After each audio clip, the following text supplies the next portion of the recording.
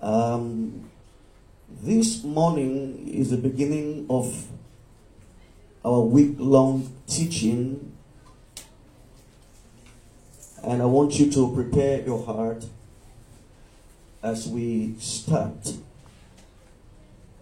But as we start this morning, I want us to pray.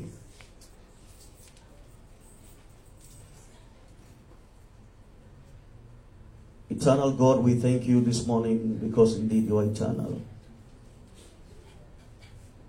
It's a privilege for men to stand before you. Who are we, Lord, to even dare praise you, if not because you've given us strength to do so? Because we were once dead in sin and trespasses. Lord, you quickened us with your love and your mercy. That's why today we have hope to stand in you as a sanctified. We approach your word today, Lord, reverently. Help us see you through your word. Anoint our ears. Make our hearts ready and be able to receive your word. We praise you today, Lord, because you accomplish that which is in your heart.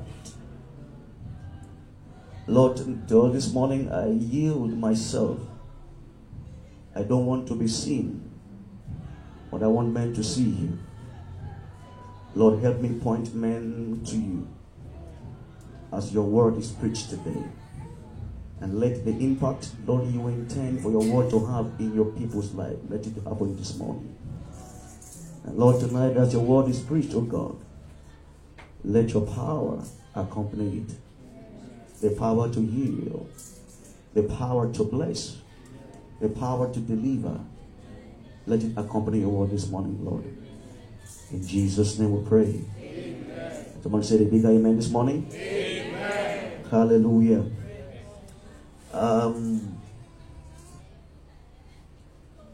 In the course of my I don't want to call it retreat now. I had time to spend with the Lord without the interference of children or people. I did my best to lock myself out, and people could not even reach me because I just wanted time with the Lord. And in those times, the Lord began to speak to my heart. And to me, the things He was saying to me were new, strange, but exciting in my spirit. And part of the reason we are having this teaching in this week, and by the way, the church at Oba is 1 year old. And we'll be having this teaching for this week. So this is the anniversary week in that sense. So we're having 7 days of glory in the word. No guest artists, no musicians, no comedians, but the word of God.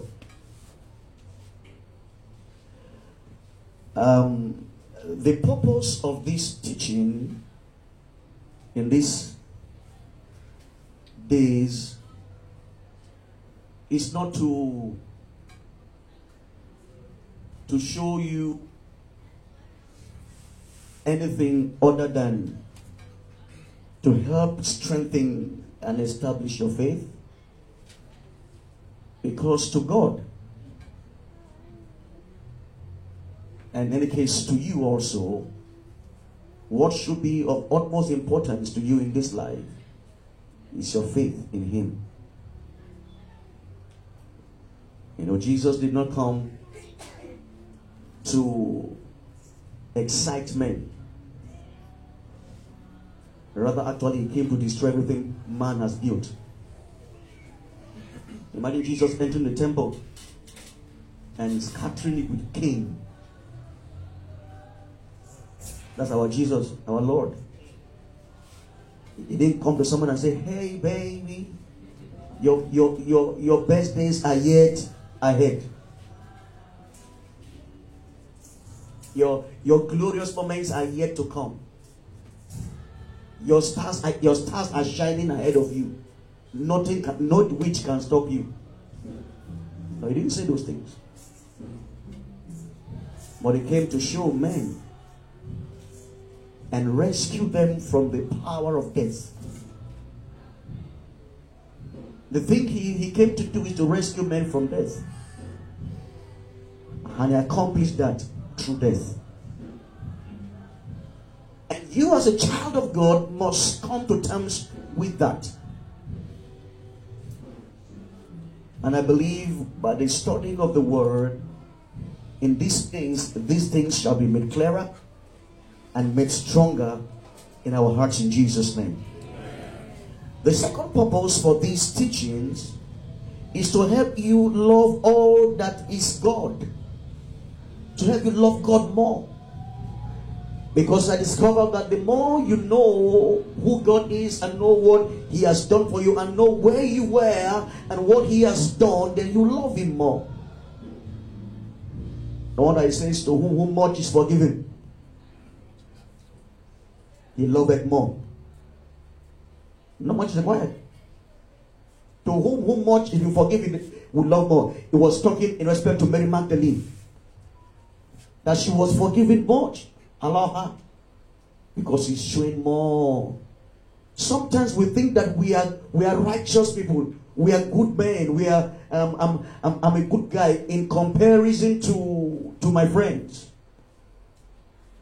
No one is good. No one can be justified by the things you've done, if not because of the divine intervention of God. For all our righteousness, they are like filthy rags before the Lord. So no matter where you've come from, it is the mercy of God that has qualified you to be in the beloved and be saved. And so I'm going to trust God that in the course of this, your love for God will wax strong, for His word, for His people, for His church, and for His work, even if it means great persecution. Because now you will know exactly what He expects of you as a child of God. In the course of this teaching, I'm going to be trusting the Lord that we're going to touch topics like Christology. Who is Christ? You know, I've been studying so deeply lately. Actually, I didn't really know that I could write. But after the retreat, I began to write.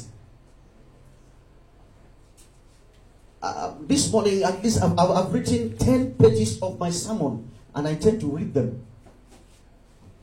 How many of you know that Charles Spurgeon used to read his sermon?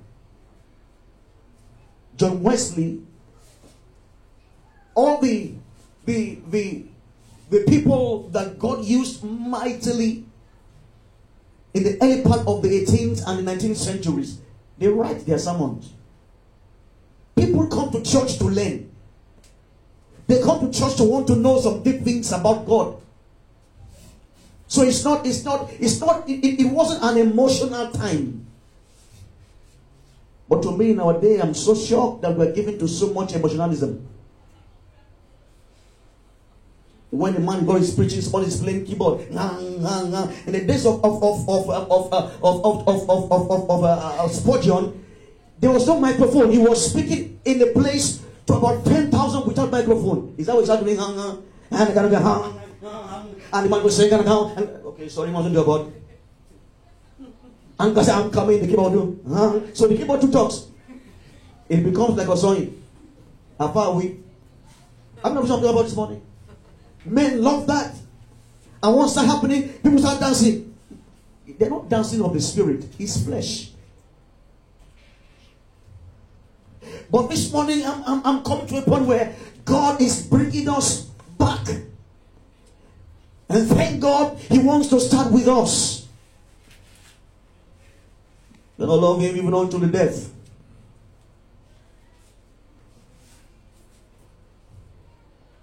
The gospel of Christ is not a gospel of convenience. It's of sacrifice.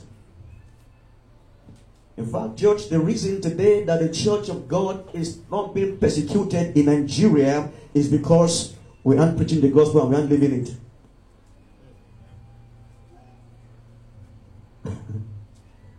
The day we start living like Christians, it starts.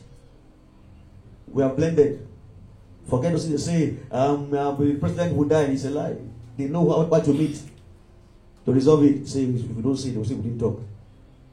Let's talk so that they say we are fighting you. But when we truly stand for Christ, it will be like Ahab and Elijah. It says your father's house. And Jesus said, if heaven is heaven, by the time tomorrow your head will be on the ground. And the man of God took to his heels. Have you heard anyone says, they know where I am, they can't come? No, it's because there's an agreement. You won't believe it. But what is your own role in the kingdom? What is God's plan for the church?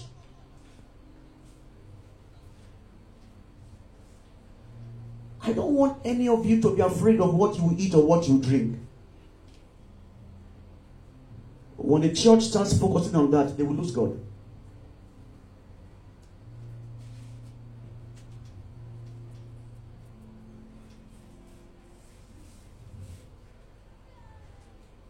You know,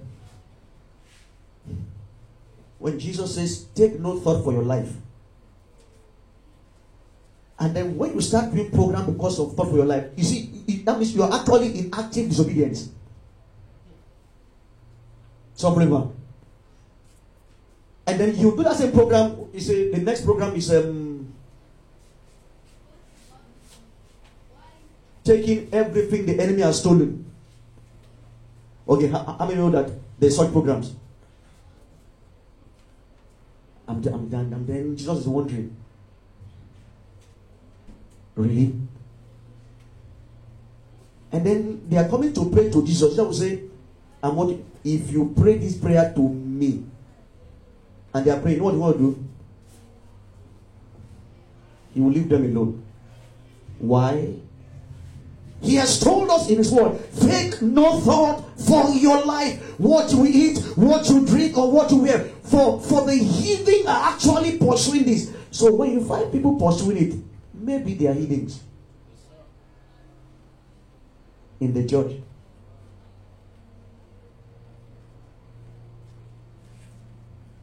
When the day is not about knowing God more. Paul keeps saying that I may know Him. I've learned both to abound and to what? Abound. Now this is the almighty Apostle Paul. So that you don't have plenty money is not a sign that you are not a good Christian. And that you have plenty money is not a sign that God approves of you.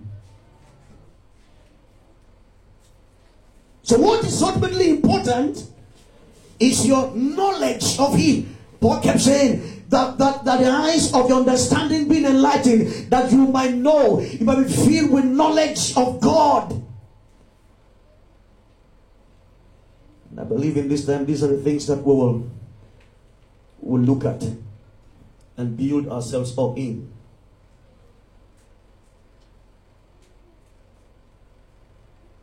Philippians chapter 4. I start this morning. And by the way, I'm going to do some reading this morning. And then when it comes to dates of the events that I've written here, I took those dates and those times from a book that I've studied. Now I've read many books. I've not read all of them. There are books on church history, some 800 pages, some 100 pages. You can't, but I'll give you what is important for us to know this morning, so we know exactly the things of God. The theme of this week is rediscovering the ancient paths. finding the ancient path. Going back to the Bible so we can trace our origin and our ancestry rightly. And I'm going to be showing you a few things in church history to let you know that there's been so much trouble down the ages. So much that if you know the theological leaning of some people that you are following, you will cease following them. So much so that if you know the beliefs of some great people in the faith, actually you will cease following them because of the knowledge of God in the Word. There have been so many fights, so many arguments, so many positions in the last 2,000 years. Such that if you are not careful, what has come down to you might be an error of man's judgment. But this morning I want to let you see so that we can really grow. I found out nowadays there's no more desire to study and gain knowledge of God. And Bible says, study to show yourselves approved unto God, a workman that needs not to be ashamed, rightly dividing the word of truth. Philippians chapter 4 and verse 9, Paul writing saying, if you are there, please, so you can read for us. Read verse 9 of Philippians chapter 4. Okay. Those things you have both learned and received and heard and seen in now me. hold on, I like the word first, learned. How many things have you learned as a Christian?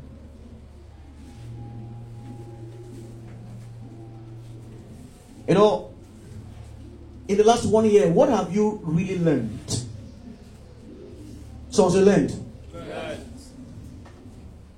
Now, to learn, it means you must be a pupil. And to learn, you must have a teacher. Not an entertainer. Not a noise maker. Not someone who doesn't know what he's saying. Now, Paul said to Timothy, to the church in Philippi, the things you've heard of me and what I've learned, go on. Yes. That I've received. You've received and heard and seen in me. Do. The things you've learned. You've received. You've heard. Seen in me, do. 2 Thessalonians chapter number 2. Read for me from verse 13 through 17 this morning as I build up. But we are bound to give thanks always to God for you. We are bound to give thanks always to God for you. Brethren, beloved of the Lord. Of the Lord. Because God has from the beginning chosen you. Hold on, I love this. God has from the beginning chosen you. That means you're being chosen. It's not at the time you got saved. It was from the beginning. I'm going to be saying some things that will make you rejoice in God. Sometimes will make you ask some questions. Always make you feel that God is unjust too. But I come to learn that your little brain can determine God's righteousness. So it says, your being saved is actually from when? From the beginning. Go on, sir. From the beginning chosen you to salvation. To salvation. Now hold on. That means He chose you to salvation from when? From the beginning. Someone say thank you, Lord. Thank you, Lord. It means He chose you. It means that I was chosen from the beginning. Before life ever came in me, I was chosen. He told Jeremiah, he said, before I formed thee, I knew thee. So actually, I'm a beloved of God. No, John said, he says, for what manner of love the Father has what? Has bestowed on us that we should be called the sons of God. He says, now are ye, not they, ye. Because because of the love of God for you. That means God has vested a special interest and love for you. The word of God says so. But read down. Salvation through sanctification Yes, of the Spirit and believe of the truth. Go on. Okay. Whereunto he called you by our gospel. Now, he called you by a gospel, yes. Though he has chosen you from the beginning, but actually he called you now by the gospel. So when the gospel came to you and you received the gospel, it wasn't because of how good or how strong you are. It was a response to the call he had already from the beginning. I follow me, sir? Okay. Read down this morning. Whereunto he called you by a gospel. By a gospel. To the obtaining of the glory now to obtain the glory of our Lord Jesus Christ. Therefore, brethren, stand fast. Stand fast. And all the traditions. Now, hold on. Let's not rush that scripture. Yeah. Someone say stand fast. Stand fast. Someone say stand fast. Stand fast. And hold to the traditions, or rather, hold to the way of life. Yes, sir. Read on. Which ye have been taught. Hold on now. That means you cannot know that way of life if you not be taught.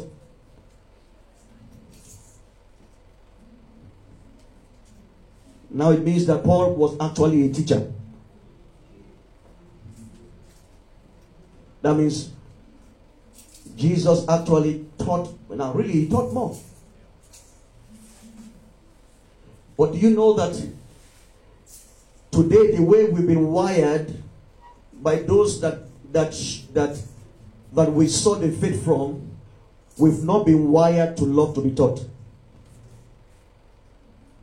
Do you know some people will come to church after 30 minutes, they're already shaking. They're already restless because it's getting too long.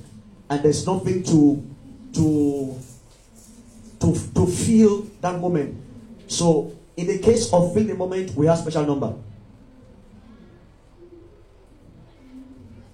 To feel that moment, we have something special to wake them up again. Also to get them say what? To awaken them again. So we have some. So when you draw programs for meetings, you didn't know. Sometimes you come to church, there's nothing you teach from morning till. When you teach that, some people start going out and say, church. You know the reason you're doing that?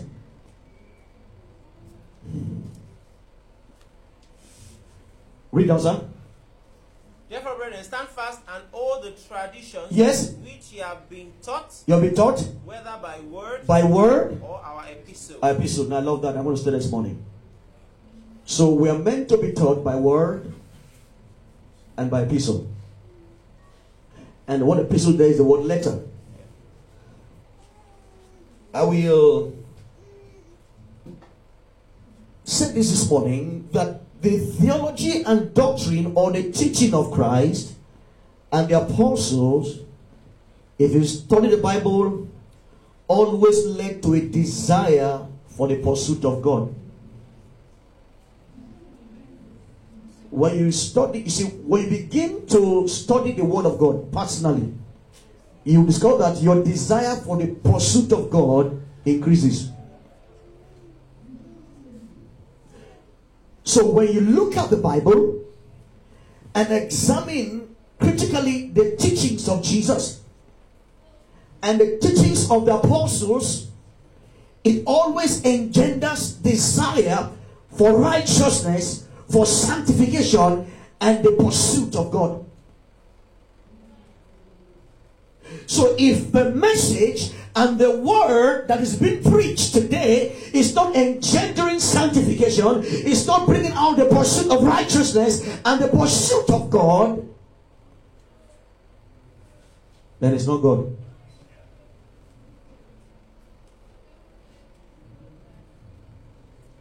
Are you with me this morning, folks?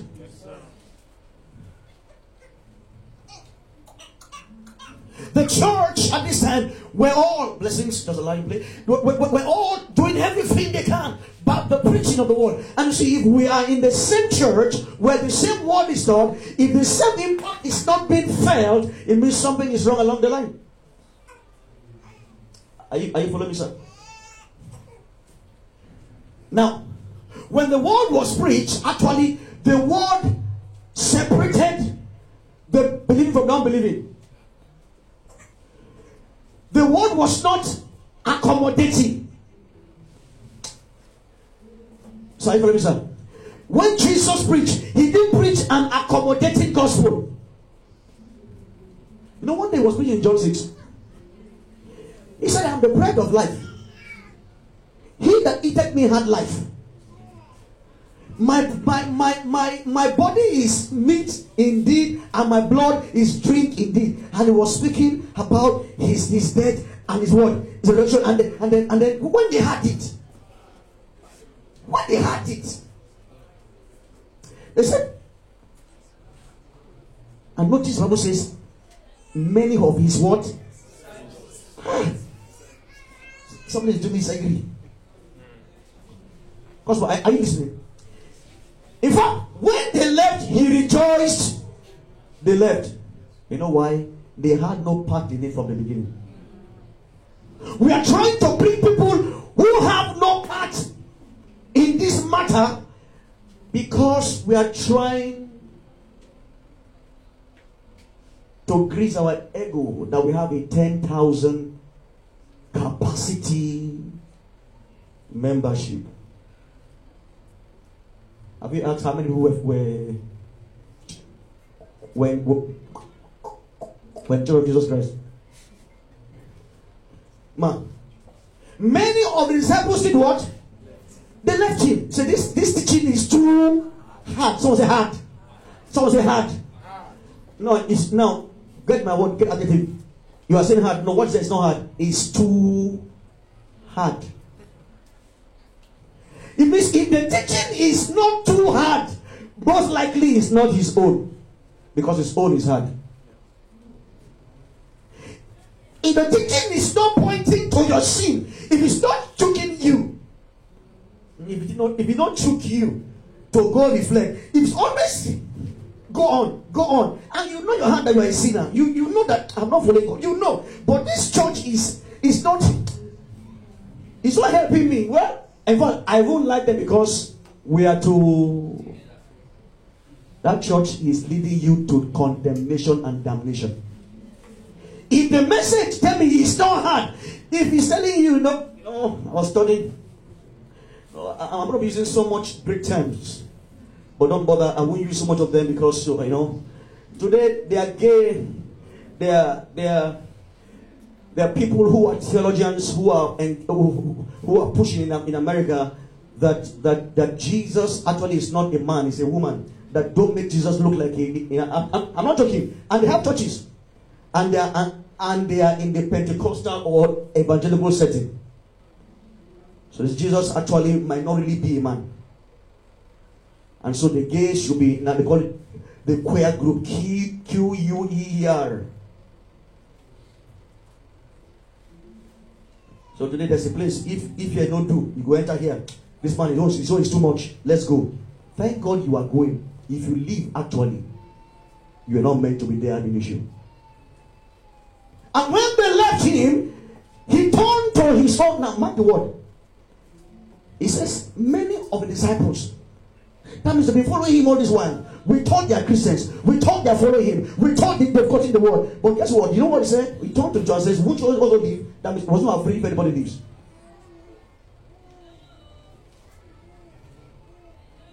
Now, the issue is that you know why they will leave? It's not because he raped their daughter. It's not because he stole their money. Alright? It's not because he's eyeing their children. Alright? It's not because the father has captured one girl and then Dr. John, I used to have a friend. A father wants to marry her. He said they should go for Ibadan. They will go and meet at Akpata where no practitioner knows.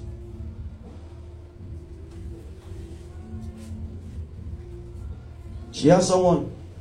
Every time, anytime the boy comes home, he says, Father, this girl will come with a child. The head of that boy and the head of his father. The ear. It's just like, because one begin now. Say, oh, he go school. But when it comes, true or false, true. And they will come and tell you the only thing to God is celibacy. If you sin, come and confess to me, and you are confessing to me. They call it auricular confession. Father, please pray for me. I sin. I sin small sin, and He will bless you. The devil is blessing you. The one now I'm coming. So because the reason I'm going to teach this morning on church history, so that we see what has happened to the world. He says, hold on to the truth that you've been taught. So if the word is not pinching you, it's not God. For God's word will always convict you and bring the path of what? Of righteousness. When they preach in the days, it created a hunger for God. Paul said that I may know Him. You know, I've had people in church where I passed before, they keep saying that, Pastor, you're always talking about word. Is the only word that you should be saying in church? I don't know what things we can do. You want to ask him one thing, he said, let's enjoy ourselves now, let's go and play. So imagine Apostle Paul finish sermon and say, okay guys, let's go play basketball. No, think through it.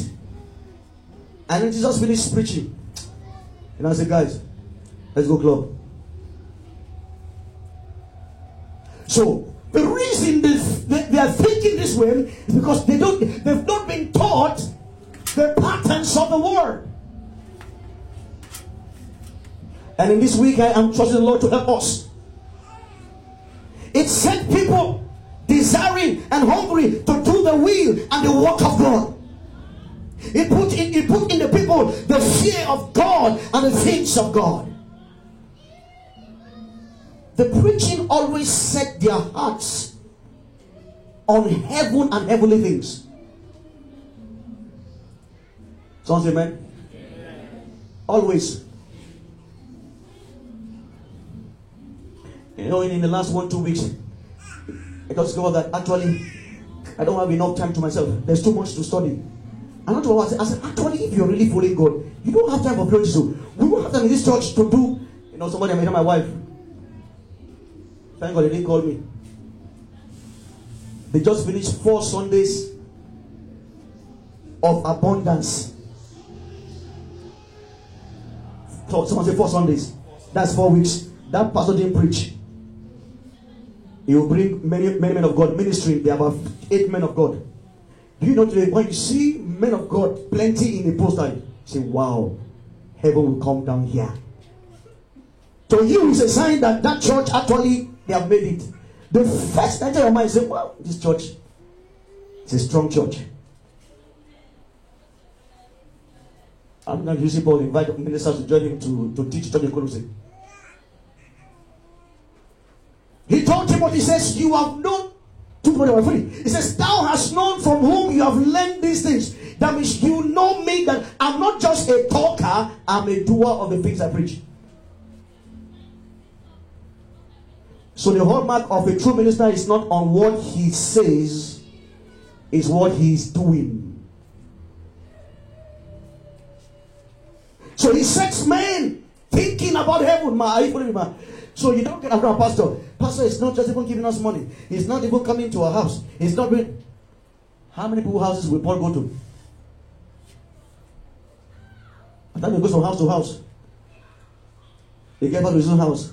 People have to come visit him because he too is down. When he finished roaming the whole house, I come to Pastor's house.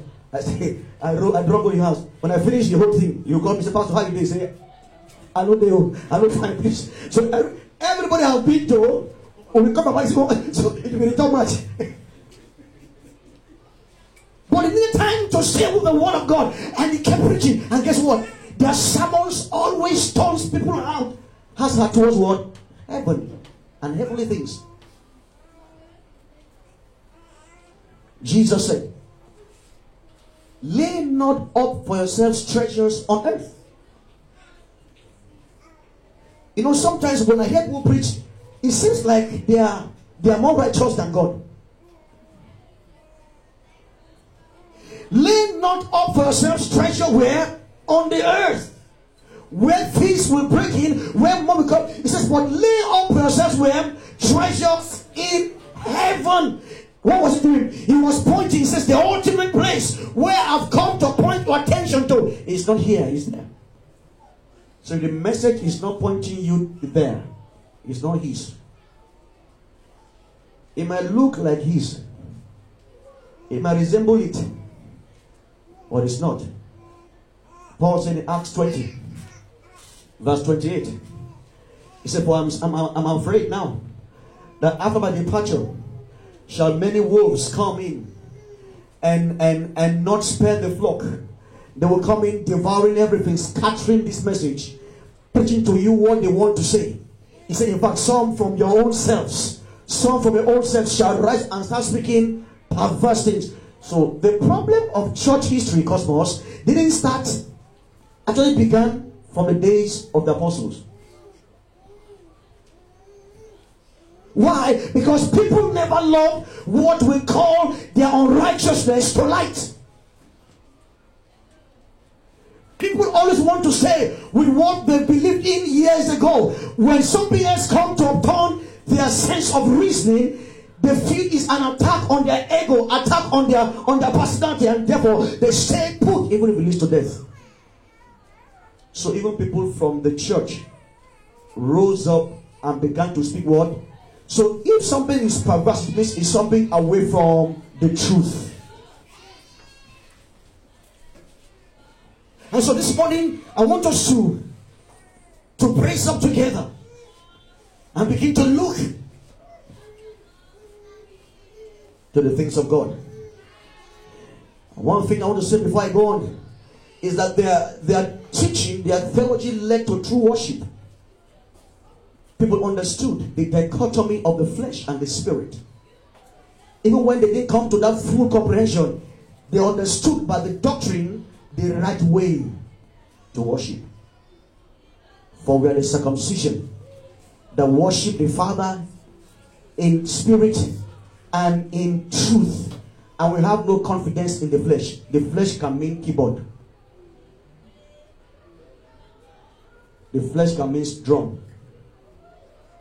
Do you know there was no instrument in the church throughout until around 1860 in America? Somebody brought one trombone in the church. That was the first time a musical equipment we brought to church. It wasn't at the beginning. It started in 1864 in America. In fact, when they went to church, one man had the name, I'm going to tell you, and a woman, they stole the trombone from the window, but they pursued them by themselves. They returned it back. From the beginning, there was no keyboard in church. So how did they worship? What were they doing? To them, what was worship to them? Has it changed? This morning I want to say this word. It can start raising questions in your heart.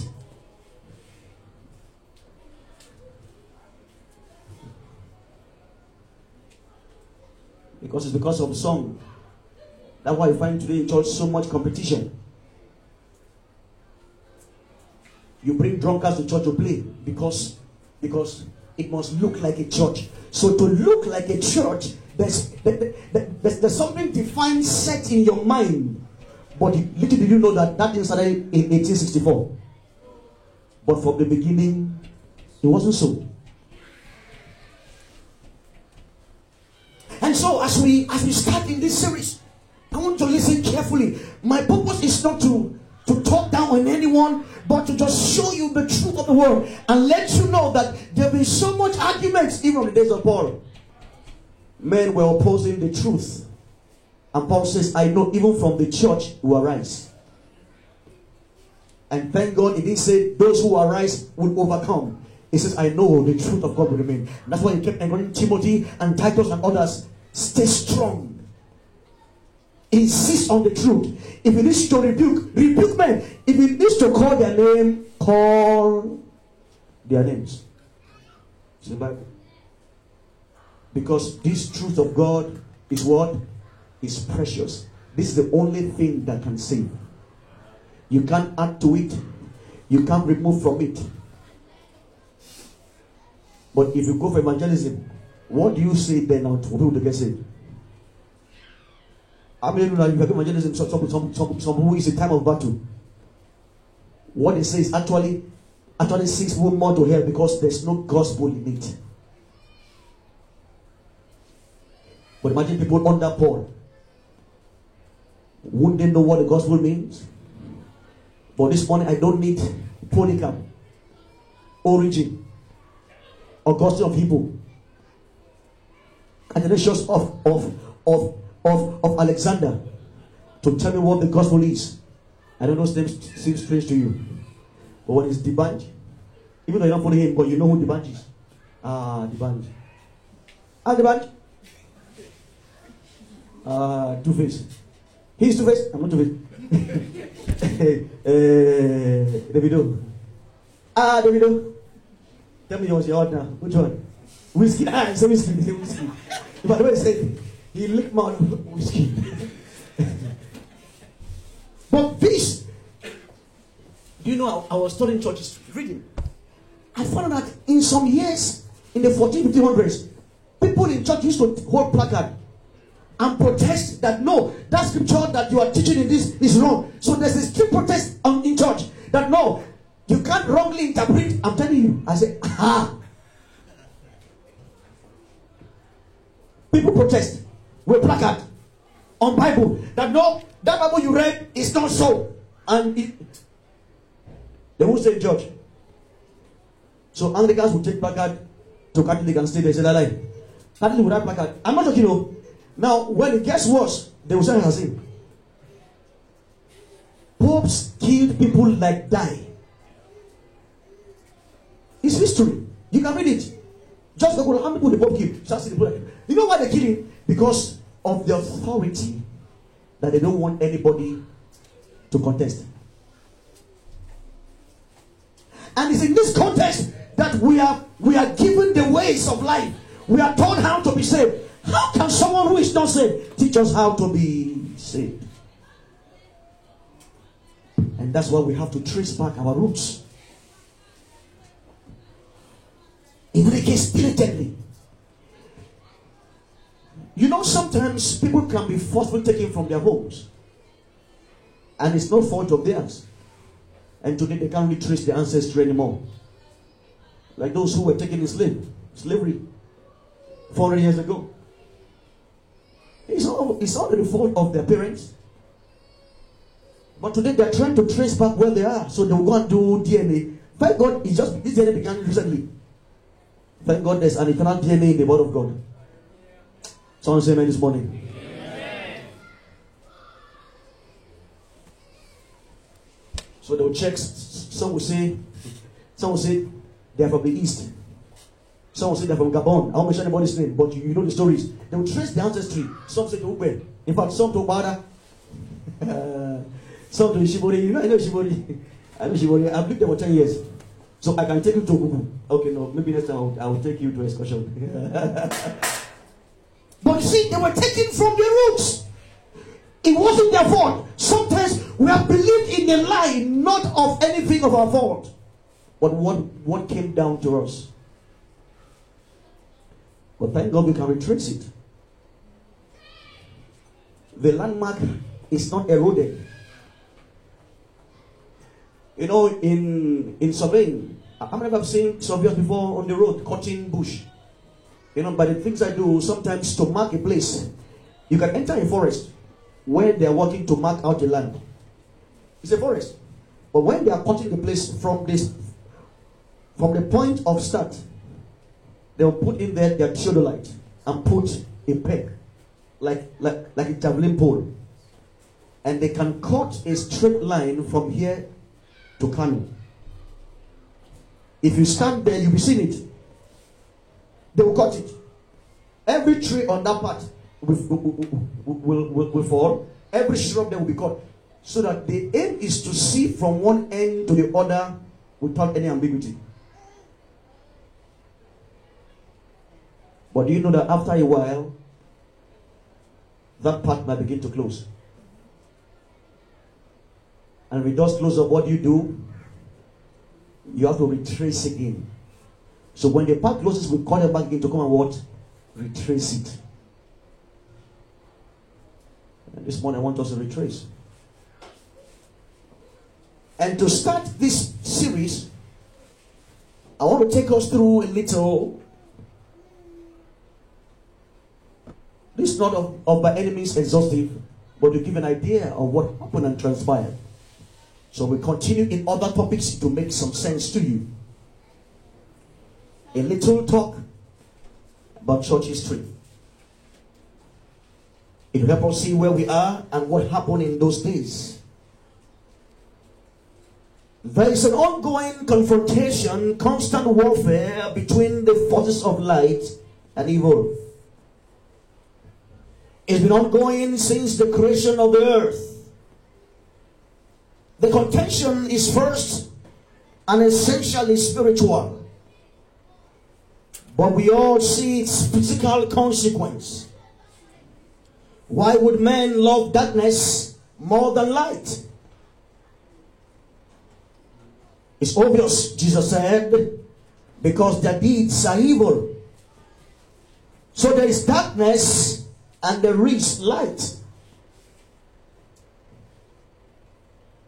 You see, darkness really is an illusion. It's not really real. Because darkness does not actually exist. Darkness is just the absence of light. So when you come to this room, the lights are off, there's darkness. Switch it on, there's light. So is that in darkness? No. It's just the absence of light. You know, when it's night in any part of the world, it's not because there's darkness. The earth has just turned away from the sun. So really there's no darkness. When the earth decides again to turn back to where the sun, because the sun doesn't move. When it turns again to the light, light comes. But in his, put your mind, if it turns again from light, there's darkness. So really, there is nothing like darkness, but just the absence of light. In him was life, John 1:5. And the life was the light of men. And the light shines in what? And the darkness could not stand. So it means once Jesus, I feel the Holy Ghost now. That means the presence of Jesus is light. The presence of the Word is light. The absence of the Word in any place, in any church, in any individual's life, once the Word was absent, no matter how yellow you are in darkness. No matter how many cream you use to light up your skin, you are still in darkness. So darkness is not a reality. It's an illusion that the devil puts on people to prevent them. And you know, the more you stay in darkness, the more you get used to darkness.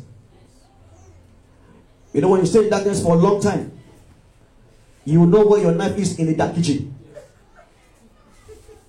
When you stay in darkness for a long time, you know where the matches is in darkness. When you stay long inside darkness, the darkness becomes light. You didn't get that? When you stay too long in darkness, the darkness becomes your reality. Such that when you don't see light, you run back into. When you see light, you say, what is this? Light will be questioned as a source of reality when a man's reality has become dark. So Paul says they are darkened in their minds, and therefore they refuse to acknowledge God as God.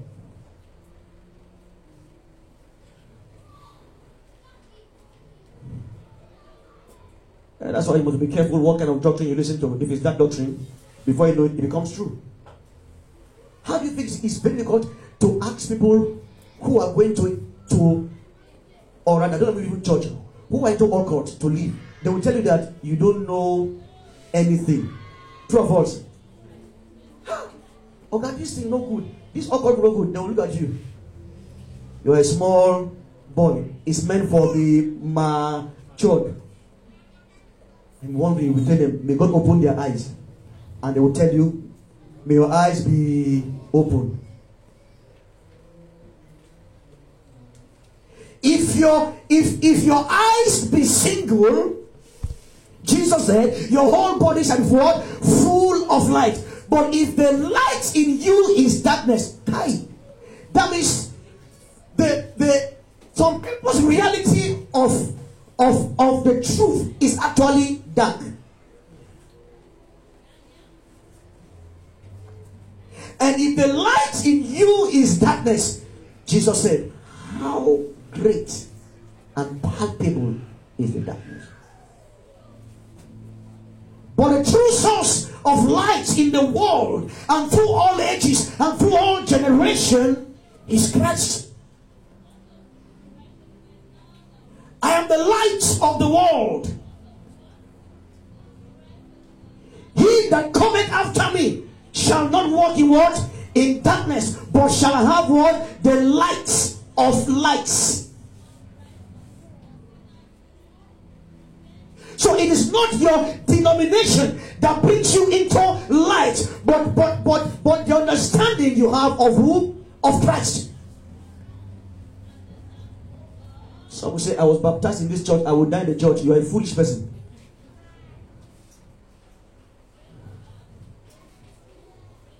My father was in the church, and my father handed over his post to me in the church. And the next job. Those who know what I'm saying, no. You know it means Obajo means, okay, you know Obajo. That means the father of the church. So how did we start having Babajo? I will tell you when I get to the history, the church history of Nigerian church.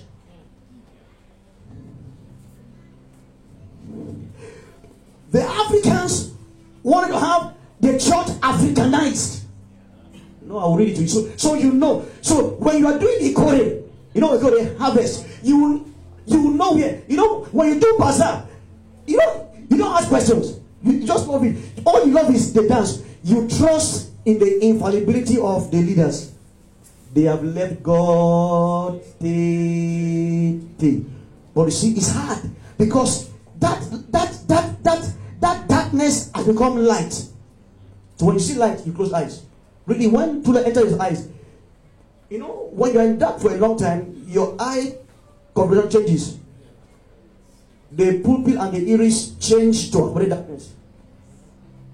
They adjust to evil. And evil becomes the norm. But the only source of truth, because what I'm going to ultimately is to exalt the word of God. Is to make you see that this word cannot change. It's a source of the revelations of God. If my lifestyle is not in tandem with this, don't believe when I say do what I say, don't do what I do. My qualification to be able to preach to you is, am I doing what I'm saying? Don't excuse me that, well, we are all human beings. Now what they say, if the best of men of God are still men, then who has to be man of God? Hey, go and become man and quit being man of God. The things that Jesus both began to what? To do and to preach. the kind of sex scandal today in the church. When you hear it, today we don't even want to hear it. Even if we hear it, it doesn't mean it doesn't. It's not. One bishop impregnated 3 choir members. One pursued his wife. Man is done that. We've come to a point where the things that preach the hand of God is jam to us. You know what jam is? What we used to eat bread. It's butter. You are licking it. The thing that's making God cry, we are coming close to it. The foundation of God stands sure, and it has a what? If you buy something, maybe food, and they sealed it, and then the person that bought it for delivery brought it unsealed, will you eat it? No, you won't eat it because it affects your health. But how come you eat anything anybody says and destroy your spiritual destiny, and it makes no difference to you? When did our consciences got so dead?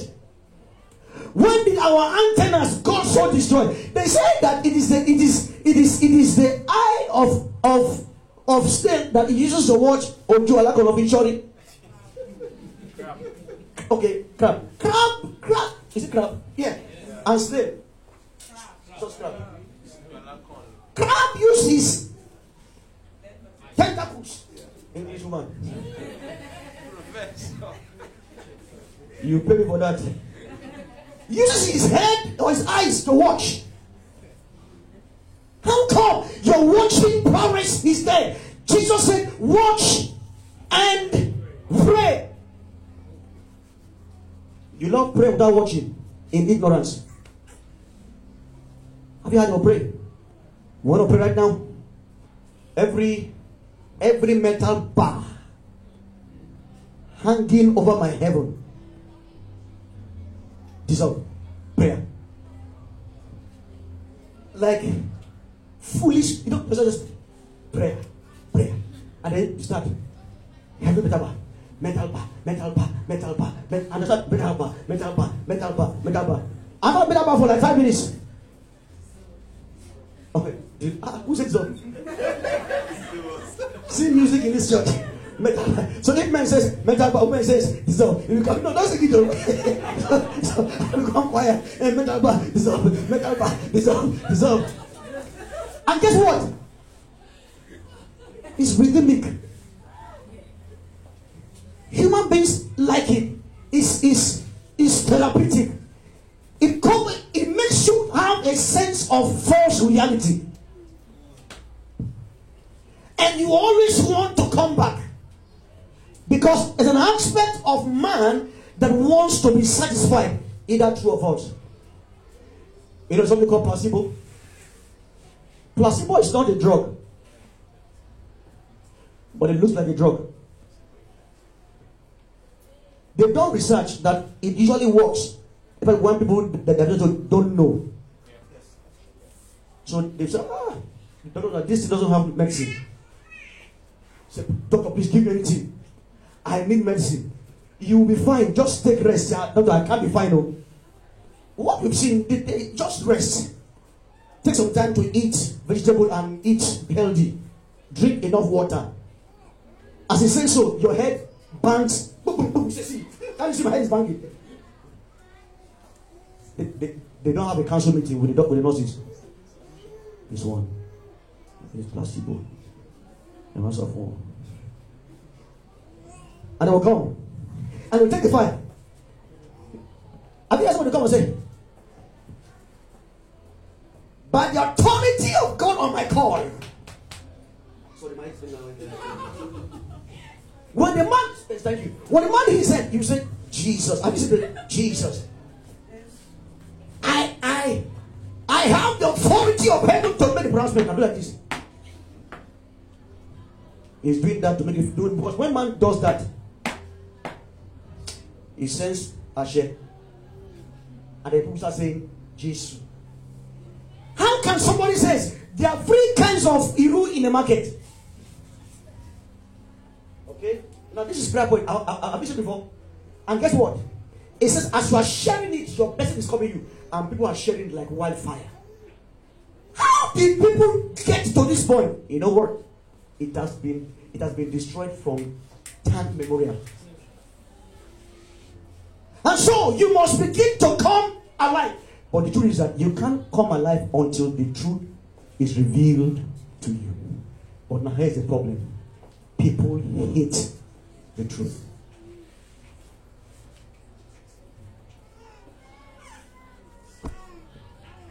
You know what I'm saying? And you say, does it mean that he's the only one that knows the word? How can this man of God not know the word and have this result? Someone say result. Someone say result. You know, in the business world, when we talk in the office, we say result is the name of the game. And what's the result? Buildings. Someone say buildings. People. Someone say people. Fame, money, and car. That's the result in ministry. As private jets, local jets, interjets, whatever thing, and then a retinue of aides and security men. How many of you have seen some great men of God in Nigeria today with some great purpose following them? And I will tell you, God's angel will watch over you. They will take charge. You won't dash your feet against a stone. So where the angels should be, if I'm a pastor, I'm giving you angels. Me, I have plenty, true of us. And so the one I have should be more than your own. So if I have plenty angels, then that means I don't need.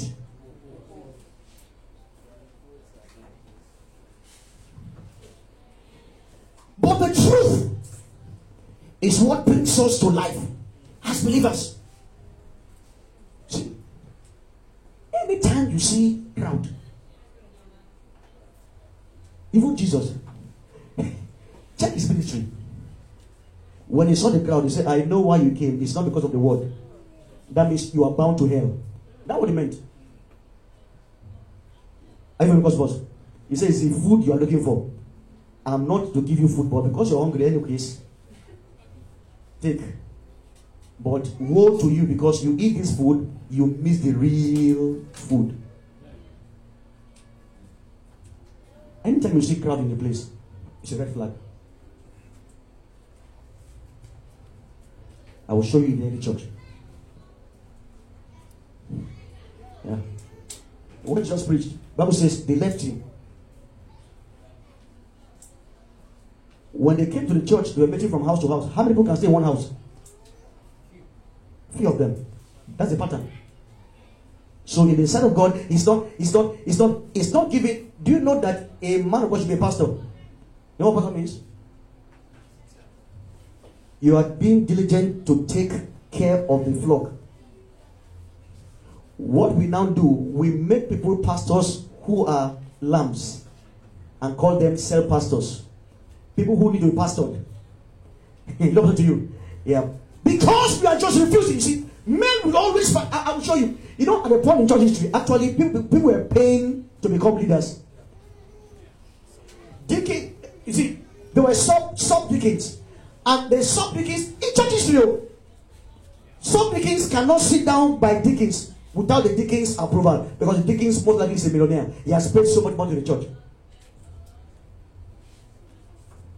So all these things we see, all this reverend, presbyter, it actually came at a time in church history because people were now praised with titles and positions.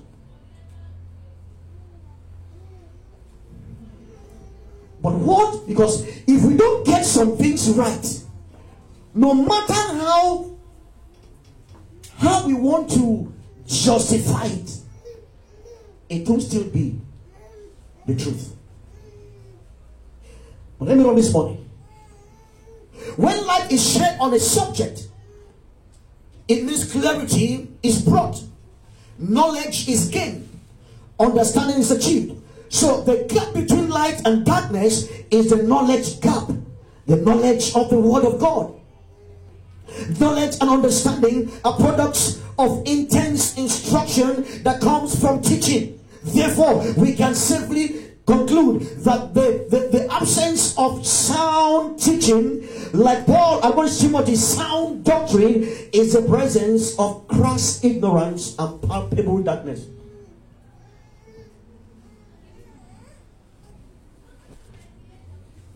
Verse 1, verse 5. A wise man, mark the word, a wise man will hear and will increase in learning. A man of understanding shall attain unto wise counsels.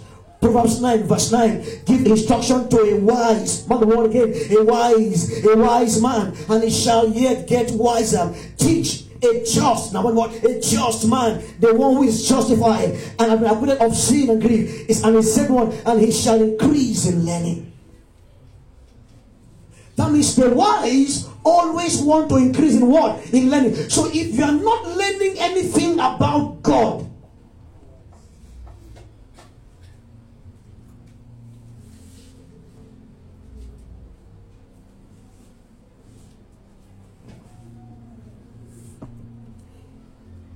here's the reason Jesus taught much in his earthly walk. Paul appealed to Timothy to teach vigorously, because a people void of sound knowledge and understanding of God will be a bunch of ineffectives and unprofitables in the things that pertains to the kingdom of God. Study therefore to show yourselves approved unto God, a workman that is not ashamed, rightly dividing the word of truth.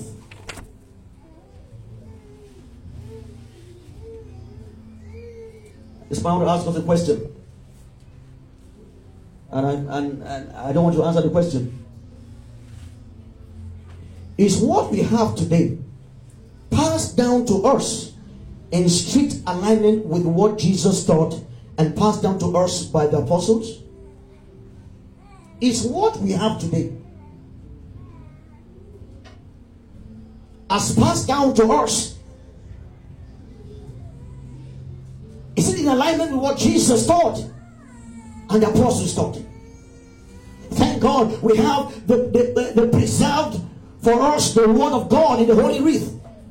The saying of a popular Nigerian minister. I know somebody said something a few days ago. I don't know how long he said that. To me it's amazing. He said, and I have it on my phone, but I don't want to mention names this morning. He says, the fathers passed down to us prayer. Have you seen it? Okay. That was married to Pastor Ojo Imade. How many of you know him? He's a popular Nigerian pastor with large crowd of youths. He said the Father passed down to us prayers, fasting, word, and what? Evangelism. But they, I don't say we, he used we, but I'm not among them.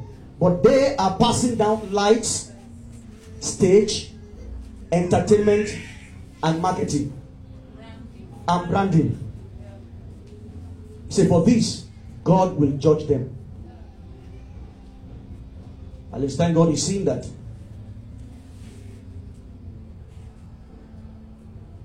But I ask myself, did the fathers actually pass down those things?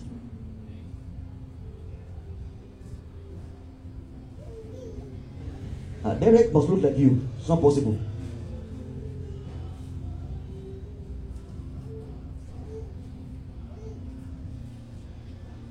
More the Untulma, that's your son I'm talking about. His one is who's more than will look like you.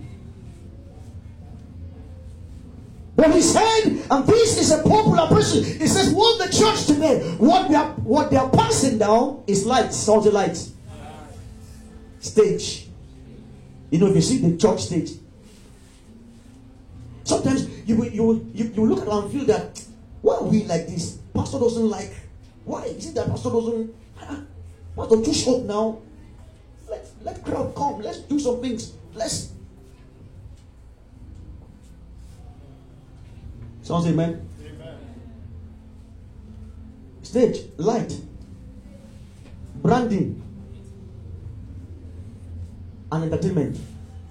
How many of you know that every day in church today, in the world today, in our age, you see entertainment. You see goats on the pulpit trying to look like the sheep. Wolves standing. And unfortunately, they have the crowds coming to them. Why? Because they've taken the word from them. And sometimes I doubt if from the beginning they have the word actually. See, but these ones are called to this damnation. They are not and it wasn't talking about members, about preachers. They are called to this damnation, but unfortunately, they are not willing to go down alone. And they will do anything in their power to put people down with them. So he said that. My wife showed me a picture of Pastor Paul Defarasi sharing communion with a chalice. Because you know what chalice is? Have you seen that video? He took a chalice. Now that's what is a tradition of the Catholic Church. That's Eucharist. And he wore a priestly gown and then with a cross. No, check, you sign it. It's on my phone. With a cross. Just like the Pope will do. Just like the priest. That one was doing. And then some Catholic folks saw him and said, that you left Abi, you're all coming back. You know why a man can do that? Because he's actually not standing from the beginning.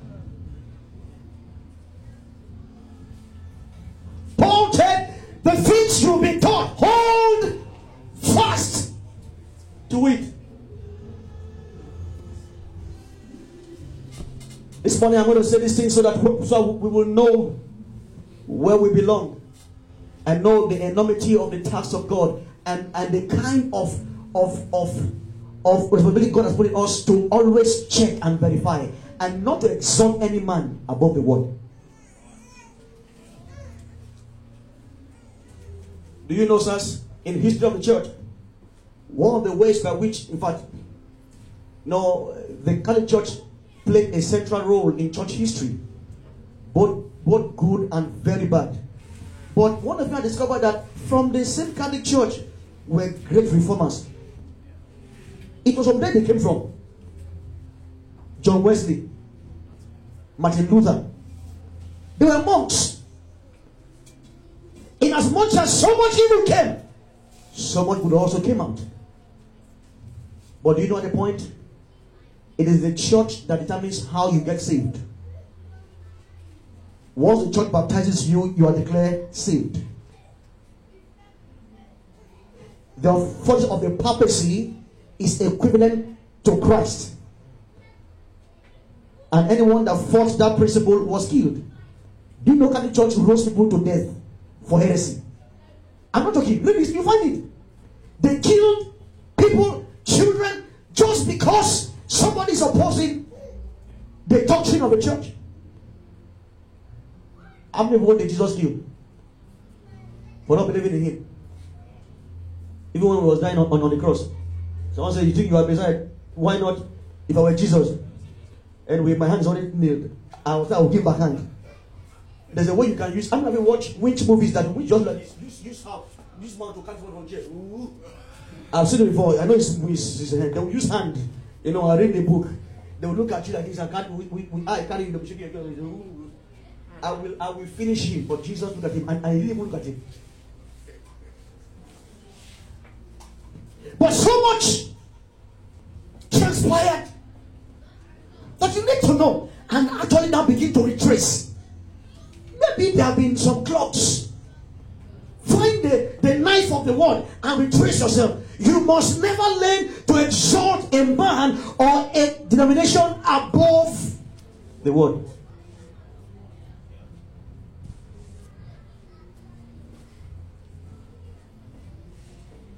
You know, I'm saying this so that we are well built up.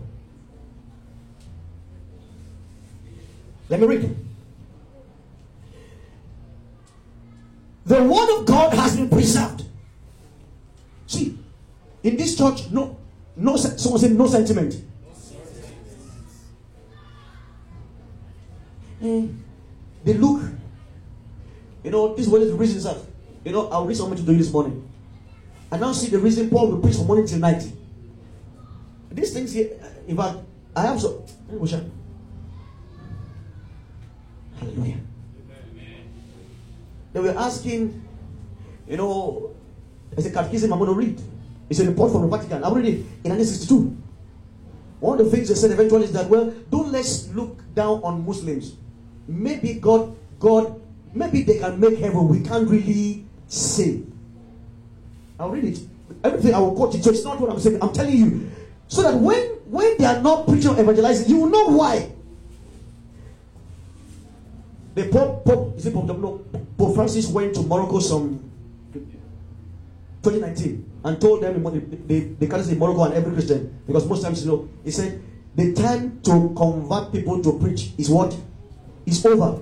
He told them. He said, report, come check, just say it's in cable. Now I will quote it for you so you can go and read it. It's not hearsay. It's over. That just do good and see how your good can help anybody, but that you preach to them Christ, that time is gone. And so you're wondering why they don't talk about evangelism. You know the reason? It's not there. The things that we must come to terms with and really know our root. So you know those whom you are following. In this church, no sentiment. Let God's word be supreme. Always benchmark your life by the word. Now, a few days ago, my wife, I was talking to her at home. Somebody in our neighborhood was, in quote, maybe forming for her or doing something that she didn't like. So she just said, well, I'm trying to work on towards her. She just boned her for like 3-4 months. But I'll just pray. I just told her, I said, no, it's wrong. I don't think it's right for you not to talk to her. I just felt in the spirit. I told her, I said, in these things, I don't miss it. I said, I feel I'm right. And then she struggled to walk in love. What was the struggle? Struggle to benchmark your life. Come on, hear me, sir. Sometimes you say, my husband, no do church too much. Church people, they use people here though. Because from my experience, they will milk you. It's a wrong experience. What keeps your husband heads correct is actually the word. And so she struggled to reach out to her, and she did. And then next thing she replied with warmth, and then when she replied, she now, I saw her, she was just smiling. I said, what is it? She now pushed the phone to me. I should see the thing. I said, I have not seen anything. Take it back. I said, no, see what she said now. And then yesterday, during our anniversary, she actually sent a message. During her birthday, bone me, I bone you.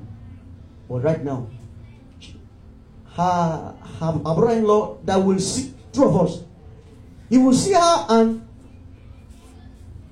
today he was greeting with all teeth. Eba, Eskima, Esa, Eskisa. Now that excuse Yoruba, Eski means excuse me. Like someone will say, someone will say, they know themselves. Alright? But you must always benchmark. Someone say benchmark. The church has got a point of so much blindness that the last place they go to for clarity is the word. Now, it's not their fault because they've not been so taught. Husband is on doing something right. Challenge him by the word. Husband, the Bible says, don't not say, Bible says heaven help those. You start quoting. No. Somebody said it. A very big man. He said, on this birthday we appreciate this our brother because Bible says charity begins. I had it. I wasn't told. And then she said it. The Bible says. I had it. Don't say my husband. Bible say. It talk like make walk in love. I know what I want to say, but I don't know how to say it. I know say it, but I don't know where. Stop saying I know this. I don't know how to say it. Stop saying I know that it's the Bible. I don't know where it is. Make that your priority. Dig deep into the word. Let the word of God be, not the words of men, not the words of a denomination.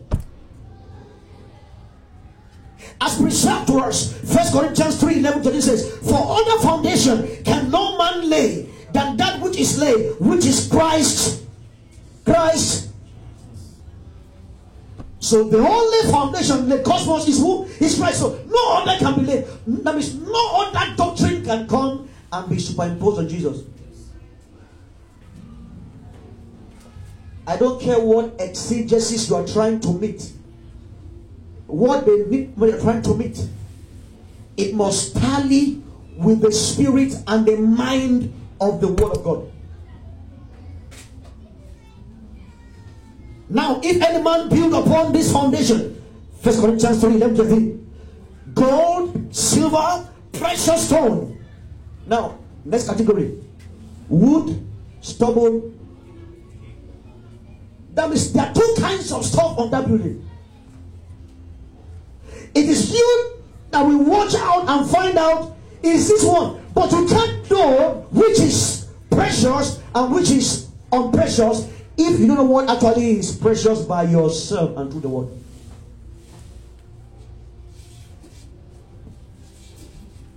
So the responsibility in Matthew to know what is right, what is just for you to do in your life, is for you to know the truth yourself. Because you can only judge the truth by the truth you know. It says some men will build on this same foundation, precious. Some will build with unprecious materials. But here's the irony, church. The one built with the materials that are unprecious will have followers. The one that built the one that is precious will have followers. But nobody will know until the end of time. That's the danger. It is when the end of time comes that those works shall be tried with what? And that's the time we will know what sort of work it is. For now, we can know. The result is not that God has approved of this ministry. The things you see is not. The only person that can tell us actually is God himself. But at that time, it's late. So make sure nobody swindles you. That's why Christ says, let no man deceive you. For I said to you these days that many false prophets have gone on their day already. But all we see about them is prophet. We don't see the false, the prefix to the prophet. But the only way by which you can check is by you knowing the truth. So when we insist on the word, rejoice in it. If I ask Pastor, when next are we doing some teaching? We want to know more. Let me know this morning. It says, for every man's work shall be made manifest or revealed, for that day shall reveal it.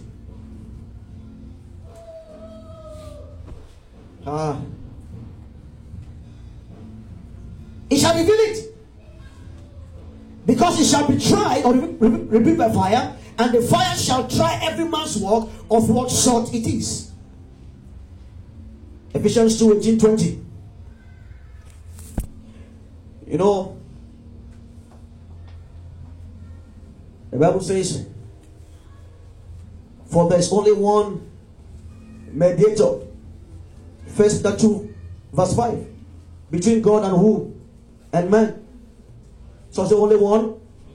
So it's the only one.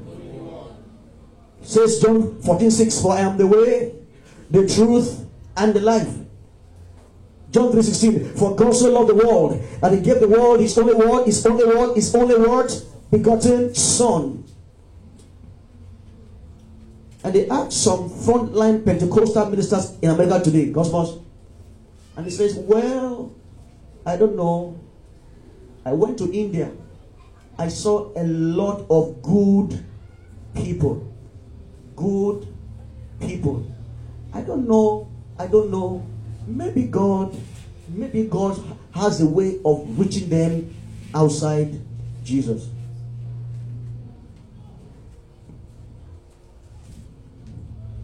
And guess what? These are men that write Christian books. These are men that shape Christian thought line. But their fundamental orientation in theology is anti-scripture.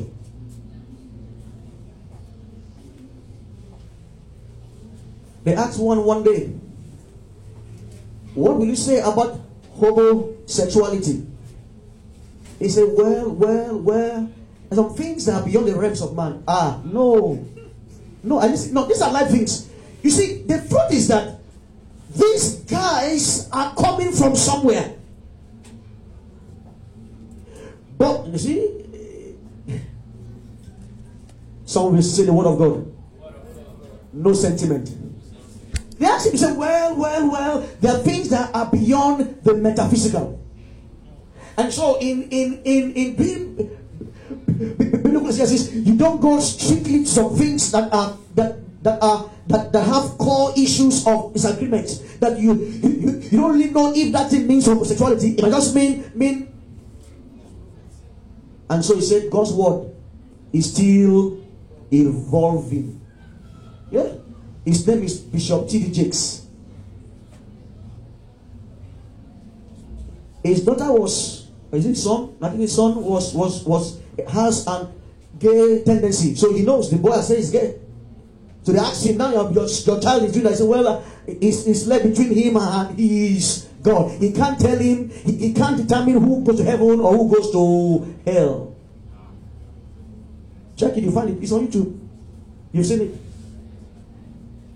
And these are men that have large churches. And when they preach, the people are crying. Have you seen them before? They are crying for, oh God, they jump and scatter the place. A man who is fundamental against the word, fundamentally openly against the word, a man that can't defend the truth of Christ.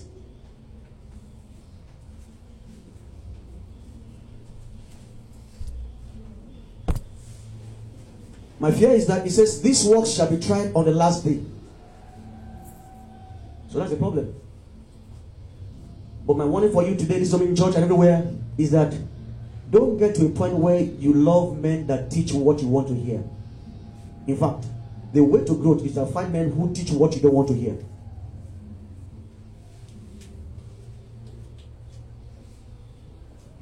Let me go on this morning. Ephesians 2:18-20. For through him we both have access by one Spirit unto the Father. Now therefore ye are no more strangers and foreigners, but fellow citizens with the saints and of the household of God, and are built upon the foundation, the substructure of apostles and the prophets, and Jesus Christ himself being the chief cornerstone. So the church is built on the foundation of the apostles and the prophets, and Jesus himself. So the body of Christ is actually founded upon the truths of Jesus as enunciated by the apostles and the prophets.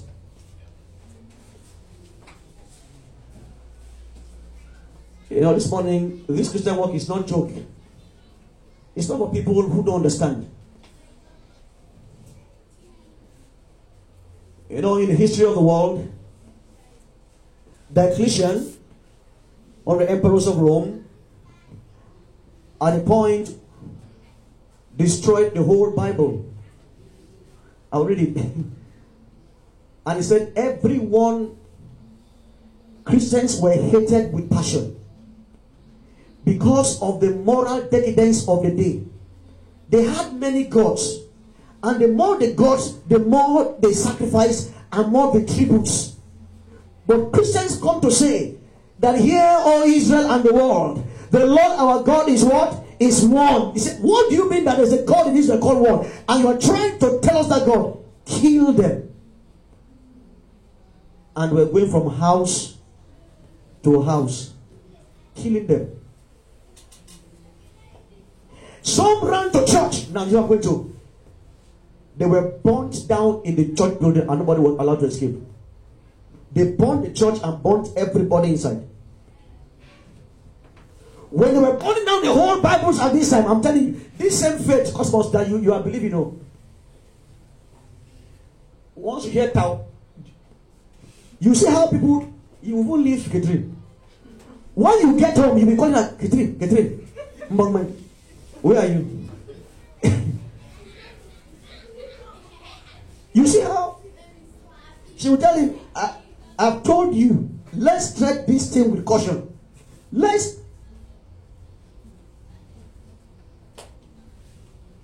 People were sown asunder and they were singing to God, encouraging those who will be killed the next day. And all that will save them from death is just renouncing. Lord, just renounce, we'll leave you, and we'll restore back your word, citizenship. Just one word. They says, nay, he has led me this far. My mind is made up. I will die with him. Or in these same times, thousands went back, but some stood. It's on the blood of those that stood that the gospel came to us today. It hasn't been as easy as we think it is. In any case, he didn't promise us that it would be easy. He never did. So where we got that from, I know, is from the denomination and from men. Because men wants to hear, nobody loves pain. But in Christianity, there will be pain. There are things you will not want, just like my wife had to call with pain. She's not owing me, I'm not owing her. Yoruba, ko gari me. It's not gari. That means it's not feeding me. Why should I in church? What's the meaning of that? I greet her, she won't greet me. Everybody hold your... No, you can't hold your plane, no, because you have no plane to hold. You can't hold your plane. If you're holding your plane, chances are that you are not part of that place. Jesus said, have fervent what? Church said, have fervent what? Love. If he says have love, is enough. You know, in my house, one day some children came to the house to play. Cairo, Doron, Taila, all the children. And I saw them. They've been there for a long time. The console, that thing that you put TV on, the pulley. I saw Cairo put Taila inside doing janglova. We were pushing with leg. Whoop, whoop, whoop, whoop. As I'm about to talk, I heard, whoa, it just broke. You know what I said? Today is broken, but it will come again. But there's a way Allah has spoken to the children that it will never leave their hearts. There is nothing you can't give for the causes of God, including your life. He demands for it. This Christianity takes away your own life. It is not in meat and in drink. It's in the pursuit of righteousness. And that's what the word of God has said. In fact, Romans 5, it says 6, for the love of God has been what? Shed abroad. That means he shed sufficiently. So in the house of God, there must be fervent love. Jesus showing them love. You know what he did, man? He took towel.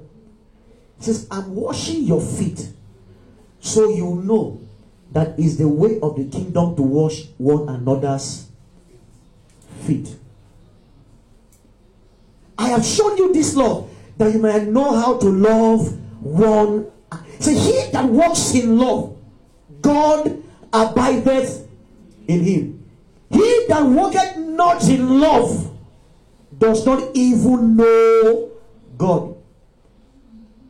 So what are the signs that you walk in love towards your brother? Before they greet you, greet them. You see, no, white headed. I just said I would. But I say, check us. Maybe some of your nose, maybe the white ones. I hold up. Sometimes I see my white nose. As I'm pulling it to my eyes, showing what I say. This thing, I say, no. I will try. I will check his teeth there. Really, I will get there for when I finish. As I'm pulling 2 white, I've removed 8 blacks with intense pressure. Whatever you see in your sister, show them love. Don't think of yourself more highly. In any case, what are you? What were you? What is you? What in be you?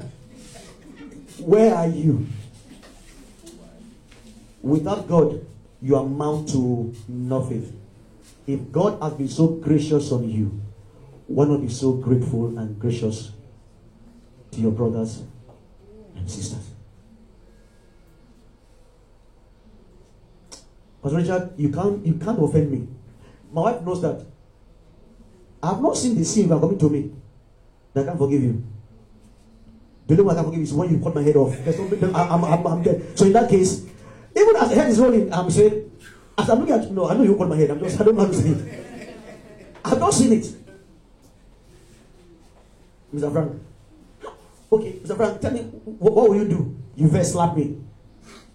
Your first catch you. I mean, I know the guy who slap me.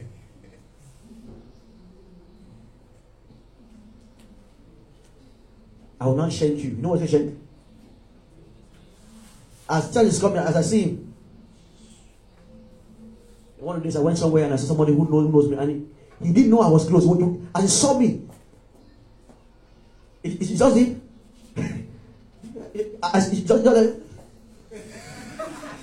Like, no, real life story. It happened when was that? Last month? June. I forgot that as he saw me, like, you know, when the evil spirit see Jesus, the way they, like that backfire. What have we to do with you, oh Jesus, son of God? Have you come to torment us before the time? We know you. Say, shut up. Hands on me. And then call the name twice. You know, like Jesus. Peter, come back. And he goes, not Peter. He said, in my heart, I know it's in his heart. He's saying, I'm just lying down. In my heart, I'm on your head. But God sees the heart. You're not walking in love affects you. For every true child of God that will grow in the things of the Spirit must be a man of love. Why do you think that 1 Corinthians 13 sandwich 12 and 14? You can't walk in 14 and experience 12 without love. Love for God and love for the people. Sometimes the reason people are able to love men because they hate God. You can't truly love God and snub man. You can't truly love God and hate your brethren. For if you love him, he fills your heart. Let me go this morning. Any doctrine and any teaching, any foundation and any practice not found in the Bible, it does not matter who is involved, who is saying it, and who is pushing it. Stay clear and stay in the things of God. The church is God's. And I took a little of this thought from a book written by Jane Taylor, A Study of Church History. It's just a little snippet I took. But I'm doing this. Do you know how many people in church never know what is church history? They'll ask you, what is that what we want to eat?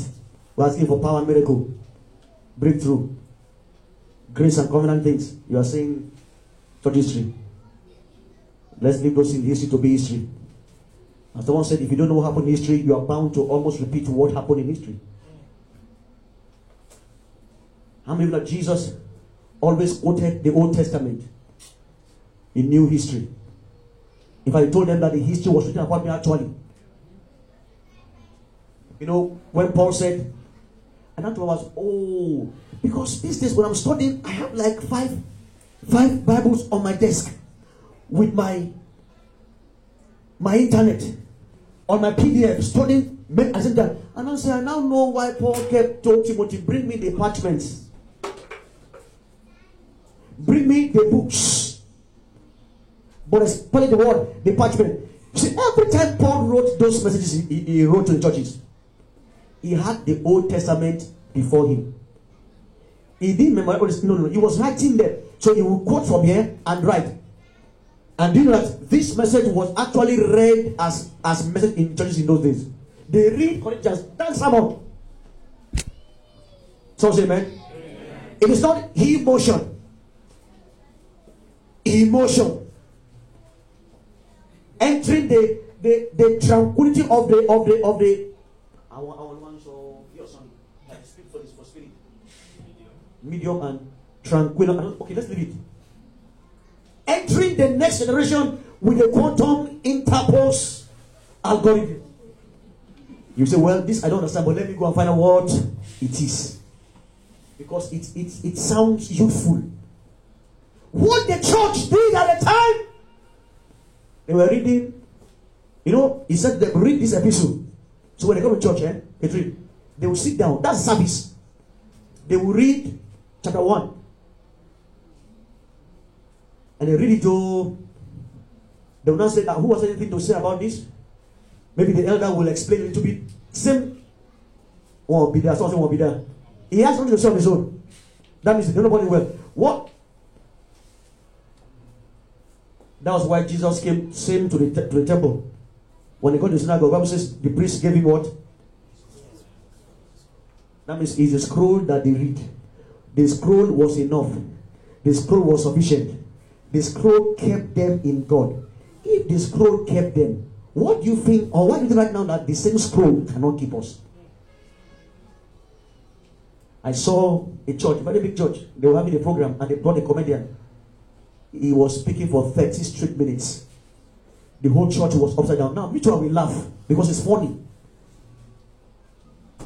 Bible says, don't let coerced jokes and jesting. God said that. Come out of what? Ephesians 5.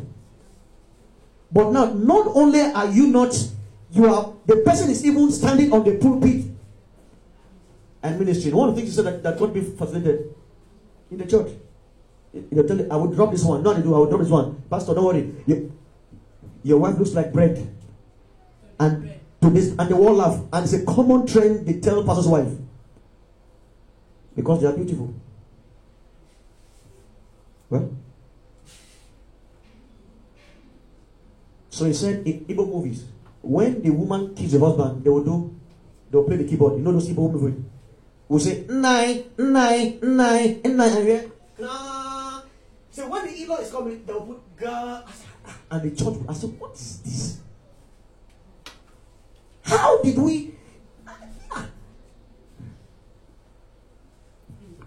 It came from somewhere. It is not so. Don't like it. Speak against it. Sometimes when you keep quiet, you are tacitly approving of it as though it's right. Someone is trying to believe me to be a comedian. I will call him. Friend, you can't do that. Someone is called the son of the prophet. And he will try to talk like the prophet and mimic tongues. Have you seen people mimic tongues in comedy? They are using tongue to talk to each other. They are making things that are sacred. And to us it's normal. No, it's not. Don't make it normal. You see, don't allow it sink as though it's one of those things. No, it is not one of those things. It's one of the spirit of the age. And that's what you're going to learn to do. Don't learn to propagate it. When you see it, don't tag yourself and then tag others. kill it. Because the kingdom of God is in all holiness and righteousness and righteous pursuit of God. Never live as though there's no judgment. Never live as though there's no accountability. For the day that all men will stand before God to account draws near and is close. So let he that has this hope purify himself. When men say once saved, always say, well, I don't fight them. When some say, when you are saved, you are not always saved. I don't fight them either. But anything that is righteous is of God. And anything that is unrighteous is not of God. So I took this little thought from a book by James Taylor. The dates are from him, but the words are mine in expressing the thought I have this morning. The church is God's. It has existed in the mind of God before the foundation of the world. The church, since it is not, is the body of Christ, has existed long before it was physically separated into the physical. You see, the church is the body of Christ. But that body has actually existed in God before he came. And God has set the boundaries and the protocol for his body. You know, I stumbled on a post by somebody who does how to eat. And when I saw what he said, I just liked it. So this is good. It's good to practice. So I chose not to eat sugar for the next 14 days. To eat protein alone.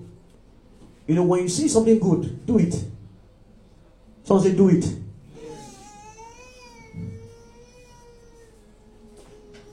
So I began to eat, and the truth is that really what he said is true. He said, if you don't eat sugar for some days, you will not get hungry too much.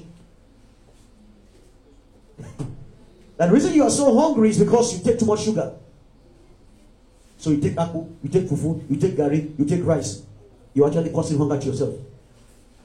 And then it affects you. Say the reason you have sometimes so much headache and migraine because there's too much sugar in your body. Someone say, oh, yeah. So, as I saw that, I have Milo in the cupboard. I said, Milo. That's what I said. So I took Lipton with stevia. Stevia is a device that don't have sugar. And then I ate beans. Beans and egg and meat. My wife said, will I sleep in this house? I said, if you don't sleep, go anywhere and sleep. I won't go beyond that. So I ate beans. I added egg and meat. And I took a cup of tea without sugar. And I wasn't hungry till night. So at night, what did I eat? I ate beans again. Now no egg but meat. The following day, I wasn't hungry till 1 p.m. So what did I eat? Fried 3 eggs and ate. At night, my wife I said, well, I'm not hungry. He said, the way you're going, you'll be lean. No. He says, you lose weight. And I said, there's nothing there. If we now lose this, what will remain? But because it's good for my health, let me lose it. If I don't lose something, I won't gain something. So when you see me, don't be afraid. Something is happening inside.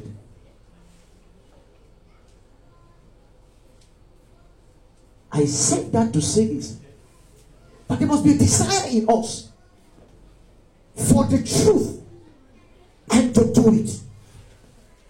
The church had been in God before the beginning. So when it came on earth, it wasn't new. It was just the birthing of what God had in mind from what? The beginning. And whatever is in God must be holy. Let me read this morning. The same process as Eve was separated from Adam. Through Eve was the original part of Adam. So the same way God moved out Eve from Adam, even though when Adam was standing, God saw Eve inside. And God knew the configuration of Eve before she came. Notice in Genesis 5, Bible says, male and female created he them. That means he actually made Eve before she actually came forth. And God knew Eve configuration. Do you know Eve didn't shock God like he shocked Adam when Adam saw Eve?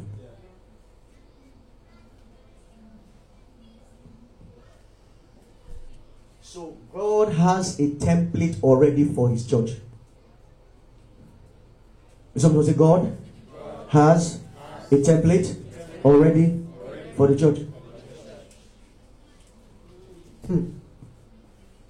Let me know. The church is God's creation, not man's, and cannot and never be man's. Man may have his own version of the church. He may drive it with the name of Christ. He may have a semblance of Christ. But if it is not the absolute, or if it's not absolutely controlled by Christ, it is not his. Matthew 16:18, Jesus said, and I will build my church, and the gates of hell shall not prevail against it. The church actually existed in God ever before it was established. God introduced the pattern of the church in the Old Testament during the Exodus. You know, in the Exodus, he called them from bondage and made them to pass through the waters. And they came out on the other side. And they were called the church in the world, in the wilderness. It's a pattern. God had a template already for his church. The church is God's property. Do you know some men run church as though it's their property? Somebody says, don't climb my altar. You got the story? It was a wedding. He was trying to snap a picture to catch Catherine's face very well. He has to climb the altar side so he can catch when you see what he did now? He did like Cosmos did man like you are breaking down, my friend. You know that day they say do in a struggle, and then back and look and say, what wrong is right? You do this thing. So when he did, I said, see him out. But now he's trying to withdraw the money. He said, no, you are not snail. Bring the money out. God has a pattern. Men are saying it's my church.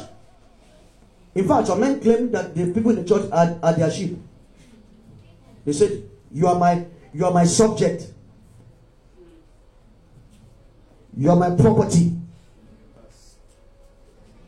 You are my member. You are my people. When it says you are the people of, you are not my member. We are members of the, we are. Me too, I have Oga. My own name was, maybe I can correct you. We can fight. If he correct me, we know we fight. He never will fight me, he will lead me to my destruction. So that when I'm handed over, I give to my child. Even when the child told me, say, Daddy, God no call me. He said, I call you. It mustn't leave the family. It's our heritage. Daddy, God no call me. Please, this thing will kill me. If you say if it kill you, I will raise you up. Sometimes you think those things you see, those children want it. Sometimes they don't. It is trusted on them. No man calls man.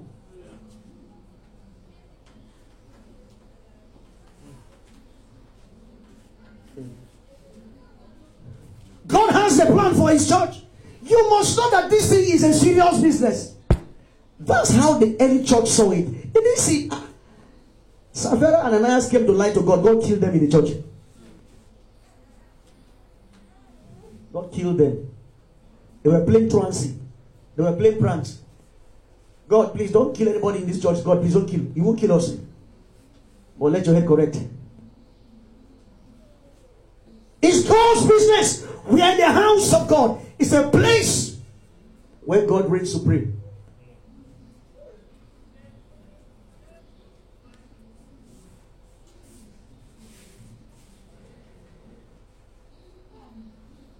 It says the church actually existed in God ever before it was established. As we read in the Old Testament, it said, remember they had been slaves under bondage and in the yoke of the devil in Egypt, and God called them out of bondage through the deliverer Moses, a shadow of Jesus who is to come.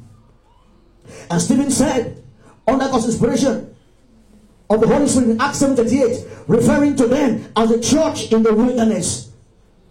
Though the prophets of old saw into the future the glorious revelation of God concerning his body, his bride, the church, they long to see what it will look like. 1 Peter 1, 9-11. Receiving therefore the end of our faith, even the salvation of our souls, of which salvation the prophets have inquired and searched diligently, who prophesied about the grace that should come unto you, searching what manner of time the Spirit of Christ which was in them did signify, when it testified beforehand the suffering of Christ and the glory that shall follow.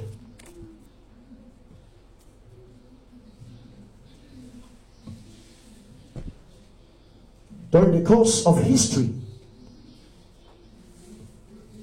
in Daniel chapter number 9 or 2 from verse 31, there was a vision given to Daniel, and he saw 4 kingdoms, and a vision or a dream came to Nebuchadnezzar. Seeing the vision, he saw 4 great empires: Babylonian Empire, Medo-Persian Empire, the Greek Empire, and the Roman Empire. The New Testament begins its account in the days of Caesar. In Luke 3 verse 1-3. Now in the 15th year of the reign of Tiberius Caesar, Pontius Pilate being governor of Judea, Herod being tetrarch of Galilee, his brother Philip tetrarch of Iturea, and the region of Tetrachunda, and Licinius tetrarch of Abilene. I love that. He gave us definite historical parts and figures and personalities. So you know these things are not fables, they're true. And the church began to grow at the time of Pentecost. The church was primarily Jewish church. In fact, in the first sermon that Peter preached, over 3,000 souls got saved from the message. What did he preach to them? But let's see this morning. He preached to them, and they got born again. And elders were ordained, and deacons were ordained in churches. Their creed then only was Christ. The type of admission: faith, repentance, confession, and baptism. How were men admitted to the church? What did Peter preach? What was their creed? Their creed was Christ alone. And they had the Ordo Salutis, which means the order of salvation. Before we came to this point, there had been an Ordo Salutis in existence that the apostles preached, that they got from Jesus. What is the order of salvation? Now we'll come there when we discuss soteriology. But in our next class, we'll be looking at Christology. So much to discuss, so that you are well informed as a saint. So this thing about coming to church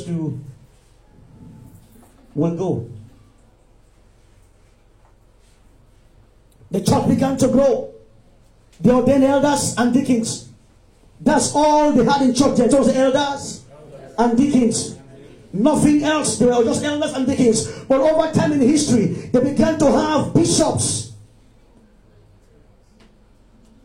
They had presbyters. In fact, the presbyter was under the bishops. Because right now, they are becoming bishops of the metropolis.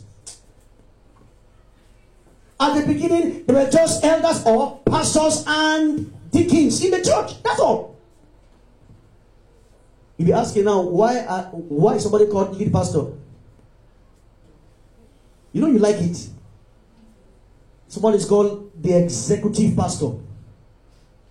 I've seen it. I'm not, essentially I say I'm not talking from head. It's real. It's happening nowadays. That's why they call themselves reverend. Most reverend. These are titles that men coined because of the position-driven theology.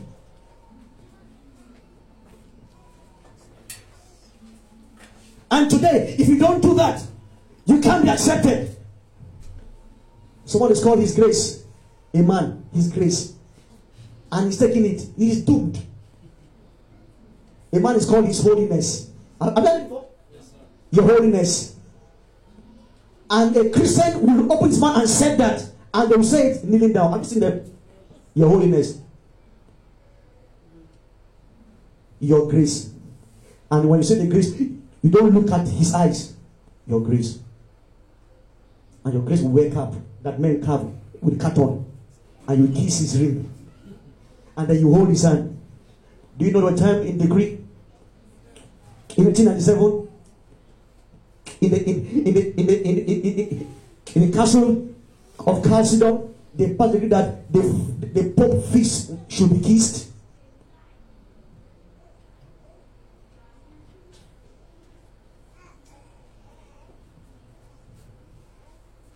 One day they said, His Grace unwinding, and His Grace is eating.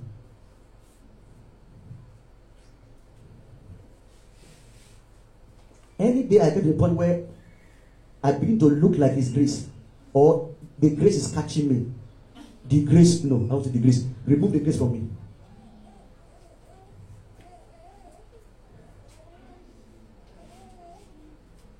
Jesus says, call no one Father. You know it's in the Bible. In Matthew. Notice God says, Jesus, you are dead. We are now the ones in charge. Even if you judge us, we will enjoy the largesse now. When we see, we will give account. We don't care. We will be called Father.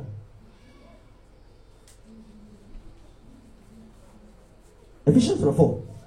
Apostles, prophet, evangelists, pastors, and what? That's all. So that's all. Any other one is not God. That's why today some people right now, they are offended that you call them pastor. You know, some people call pastor say, no, I'm beyond pastor. So right now, women are becoming reverend. In fact, sometimes they're even refusing now they're doctors. Have you seen it? I'm doctor. No, they just love doctor. Because that one, nobody will ask you which doctor. Is it doctor of lies or doctor that you stole or what? But men wants to become doctors. Still mounting a pulpit. I'm saying this morning so that you can start searching and let this message take you back to the word. Don't fight it. Go and search. What havoc has the fathers of the church done to the doctrine of Christ? You'll be shocked what will come out. They are historical facts. So that the things we are doing now, we can start placing them in perspective. Were there pulpits in those days? At what time did they come? Do we need it? Must it be here? I'm not saying pulpit is bad. It's like they start asking a question about the truth of the word of God. Let me listen this morning. The church began to grow. With the passing of the apostles, Christians began to drift into apostasy. False teachers, false teaching began to grow. Paul said in Acts 28, said Paul was saying in that place that when I leave, men will rise up in your midst. They will speak things contrary to this word. It means your only hope at a time in history that will come will be the word. But men of our day hate the word. Recently, I saw a pastor bringing swimming pool inside church and brought canoe. And see, he was preaching his cloth. Maybe those days, for us, and it's even good. They will wear big gown till tomorrow. This one wore a jean. His name is Ted Todd. Something Todd. He's one small boy in America. His hair is Grace Joe. You know, no, some things are not becoming of saints. His head is Dada. I don't know how to put it. This one they will do good dreadlock. I don't know dreadlock, so I call it Dada. His dreadlock plenty, and he barbed it like Tyson. His trouser is torn. Crazy. Not crazy patched, crazy tear. You know, some they will crazy and they will still patch it. This one is torn. I can excuse somebody who is a church member. With time, it will stop. You know, when God's word talk, you will stop wearing crazy things to church. You will stop it. This morning when I went in the house, I told my wife, I said, is this cloth not too small my body? She said, there's no body inside. I said, okay.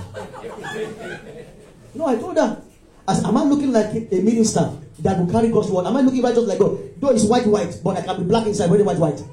So I told her that, is it looking, ask her, she's there. I asked her. When she's going out, she said, this dress. I said, no, you can't wear it out. She said, God. She go and change it. She will say, no, I'm a woman. I must look like one. The word of God has broken it. When you see do it, it means you're unbroken yet. So I told her, Brahman, I said, is this still not too tight? Because I'm feeling tight. She said, no, there's no body inside. That is still okay. So it means there's nothing to show. It has swallowed me. So if this was swallowed me, praise God for me. The gospel must affect your life. You can't slap somebody and say it's holy anger.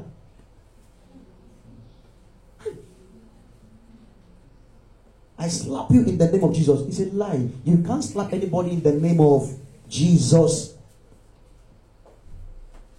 Don't Jesusize your flesh, your carnality.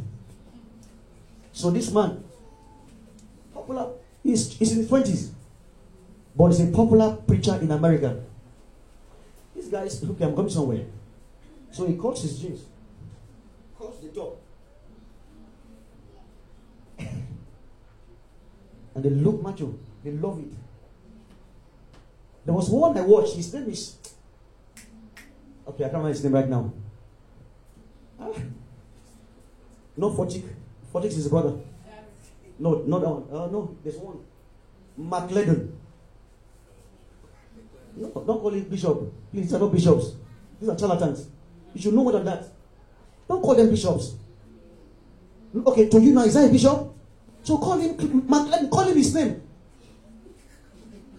Don't dignify their stupidity. No, we must learn these things. Or rather, keep quiet. Just like churches that don't want to call Jehovah. So call him McLeod. Or Abi? Or call him Mr. McLeod. At least I shall be a below bishop. One day he wore a blazer suit, 3-piece. And it was so tight on his groin that the whole groin was out like this. And the more he ministers, the more it's like he was doing he was not doing the and he was laying hands on women. I watched it. And I said, no, I'm telling you. And you know, some of you, if you didn't catch you now, you go and tap the anointing and connect. Your mindset must start changing to that of the word and righteousness. Anyone that the word of God has not so impacted that his life has changed is not qualified to stand on the pulpit of the Lord. So in these times, things were happening. And I know through all this moment, God is not clapping for them, say, well done, church. Is that what God was doing? Well done. good and faithful servant. No, his heart was bleeding. He was waiting for the generation of people that will rise and stand for him. And so the church began to get apostate.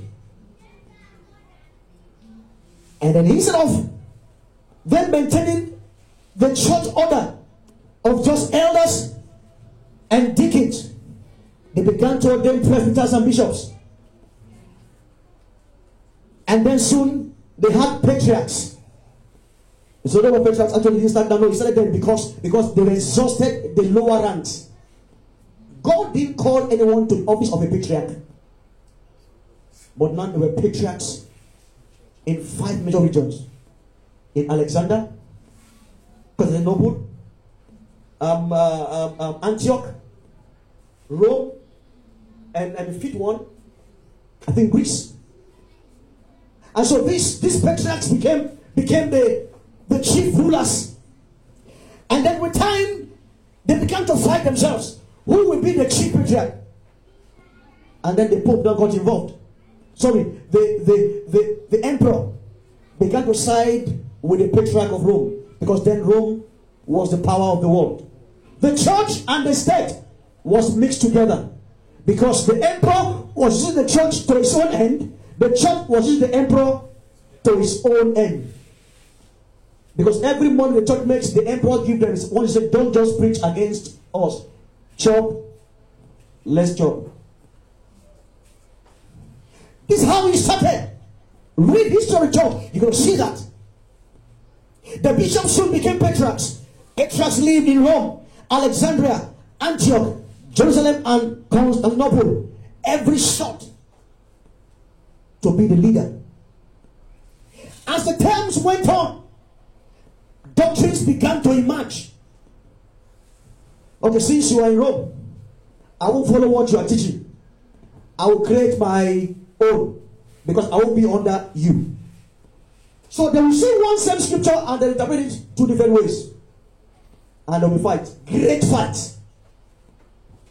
And all this is because who is supreme? And if this is how it came down, then how are you astute and studious to finding out the truth for yourself? The doctrine of asceticism. It means the more one suffered and denied himself, the closer he was to God. This led to the building of monasteries and other forms of fastings, poverty, and celibacy. We know people in the Catholic order that gave themselves to this. This is how it started. They said, okay, we feel that the more you are the more you fast and punish your flesh, the more you get close to God. That's what made those monasteries start springing up. It's called asceticism. Epianism came up. These were Jewish people. They held that to be close to God, man must fulfill every law of the covenant of the Jews. They said Jesus is not the Son of God, but is a prophet of God. Gnosticism, a doctrine of the combination of Christianity and paganism. The central focus is a question about the origin of God and the existence of good and evil. All matter, they say, is evil. Hence, matter and God are opposed. It means Jesus cannot be God because he came in matter. And there are many Gnostics, theologians that do things today that the church is using. Many ministers take their theology from Gnostics' view and they will sprinkle Christ on it and it looks like Christ. We must be careful in our approach to these things. And when the problem began to arise, there came the Council of Nicene that gave the Nicene Creed, because Arius and Athanasius were fighting about the deity of Christ. Now this is what I'm going to. So in their struggle, they brought Christ into it. Is Christ fully God or fully man? Partially God, partially man. That became a major issue that divided the entire empire until what's his name now? Constantine had to call for a meeting. He invited over 1,000 bishops. At that time, imagine those days, there was over 1,000 bishops he invited, but 318 came in 318 AD. What was our mission? To synergize, because the kingdom was being threatened. And he said, no, I can't have my kingdom go this way, because the church was the dominant factor of the day. So if anything happens to the church, the government is in trouble. So he called them, even though he wasn't a Christian. But before he died, he agreed that he baptized before death. So they baptized people to die to heaven. Yes. It doesn't matter how you sin. Just make sure that a father is by the corner before you die, and he can baptize you into heaven.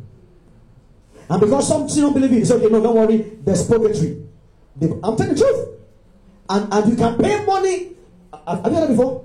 You can pay indulgence to move somebody from hell to purgatory. And the more money you pay, they'll move him to heaven.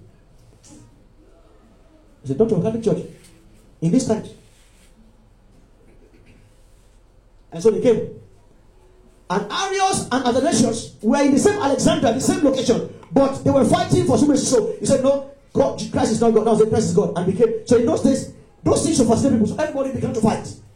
And for this and for that. So it became something of a global issue. And then Constantine called the meeting and they came. And that's why they had the Nicene Creed. And in that creed, they supported Athanasius' position that says Christ is both God, fully man. And everybody took it. But guess what? Half of the kingdom refused it. So they were preaching different things at the same time. So one will say Christ is God, one will say Christ is not God. So if it's not God, then how are we saved? So our foundation for salvation actually is being called to question.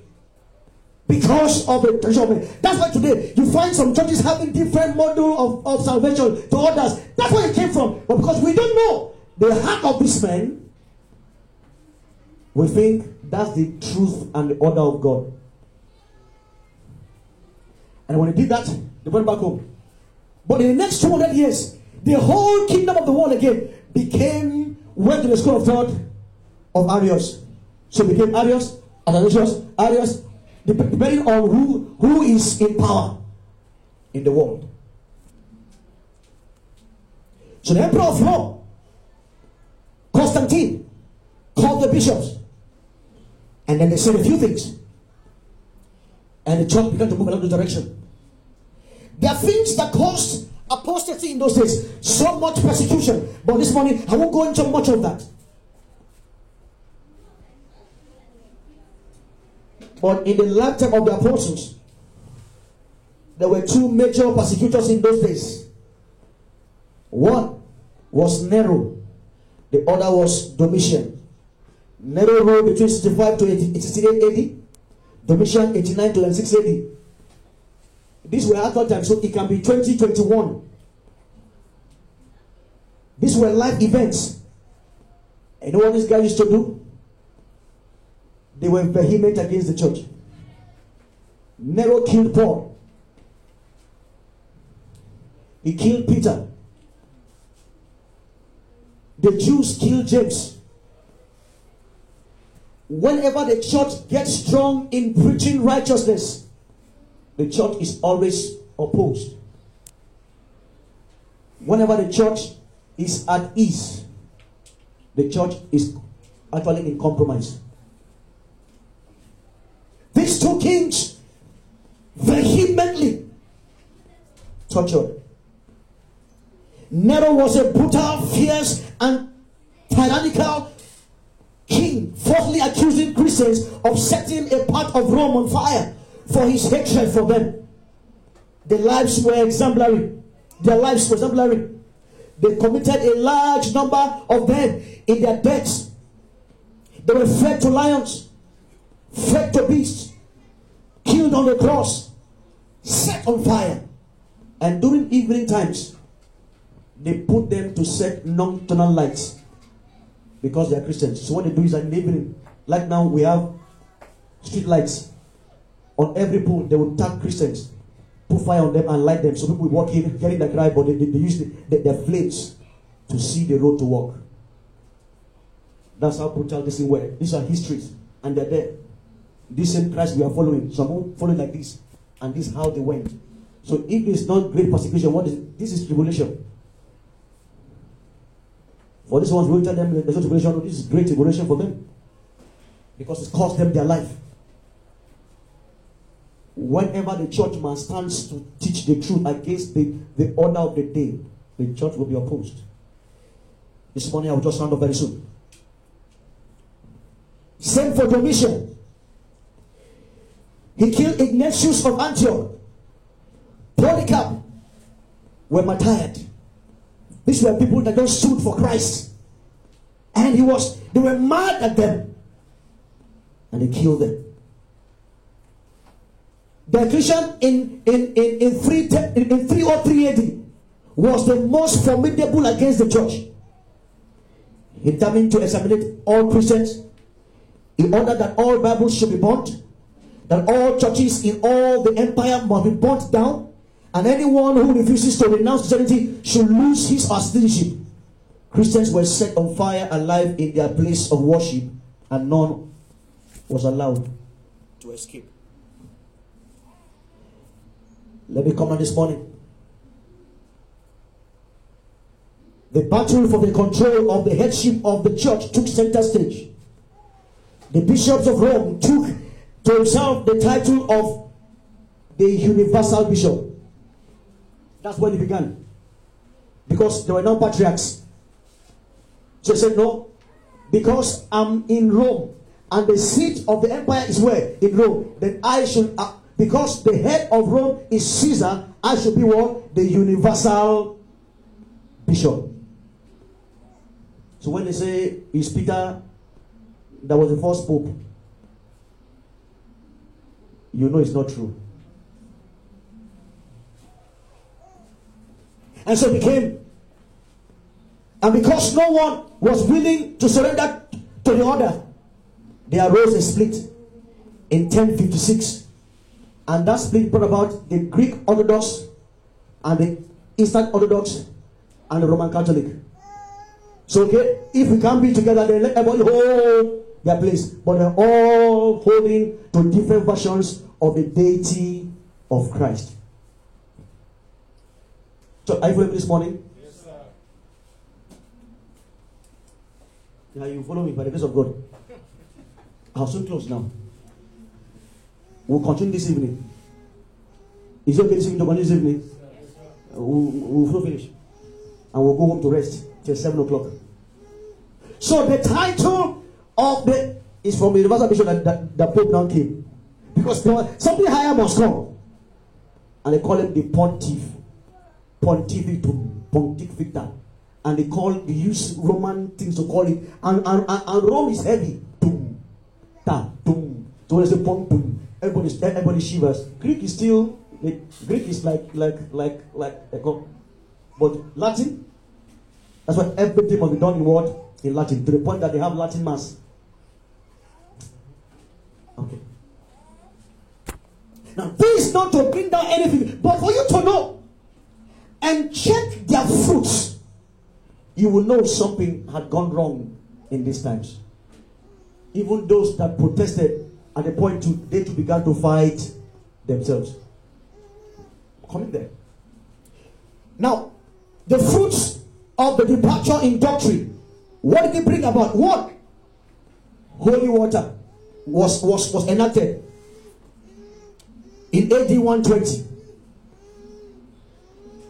Penance came in AD 157. Infant baptism came in AD 175.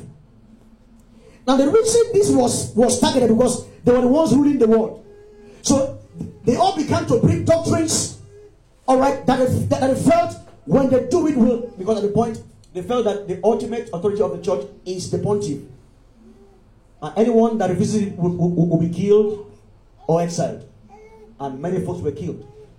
Many were exiled. Why? Because of the difference of who Jesus is. Latin Mass was brought in AD 397. Extreme unction. Now, extreme unction means the anointing you anoint the sick just before the sick dies. It's a sacrament. And once the person sick is anointed, is ushered into where? Into paradise. So don't worry. Kill anything. Do anything. Once you are dying, just don't die by accident. Know the day you are dying. Call the Father. But it won't come until it's extreme. They will know it's extreme because you say, I'm extreme. You don't cook me. So they will come, bring the oil, and anoint.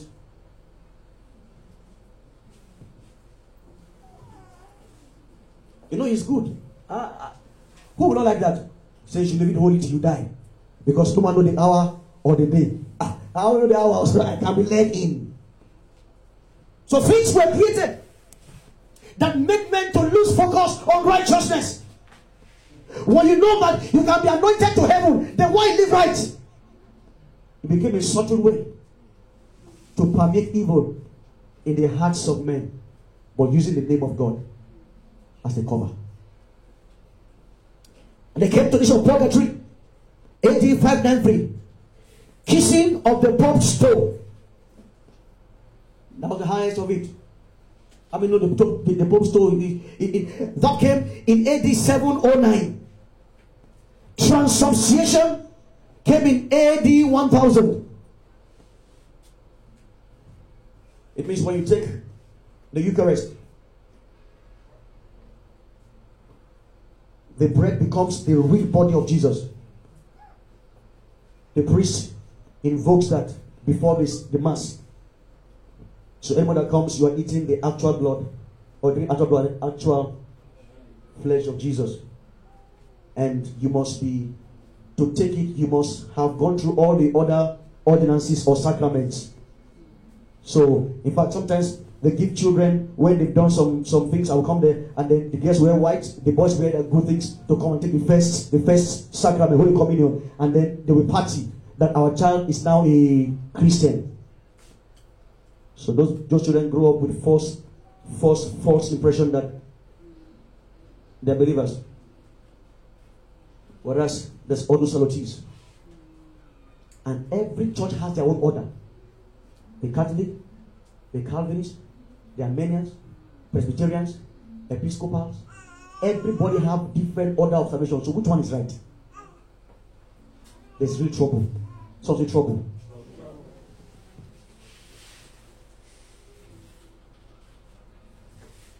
What's the time now? 12 o'clock. It's okay, I will close. It's okay. I'll close here. I'll continue the evening.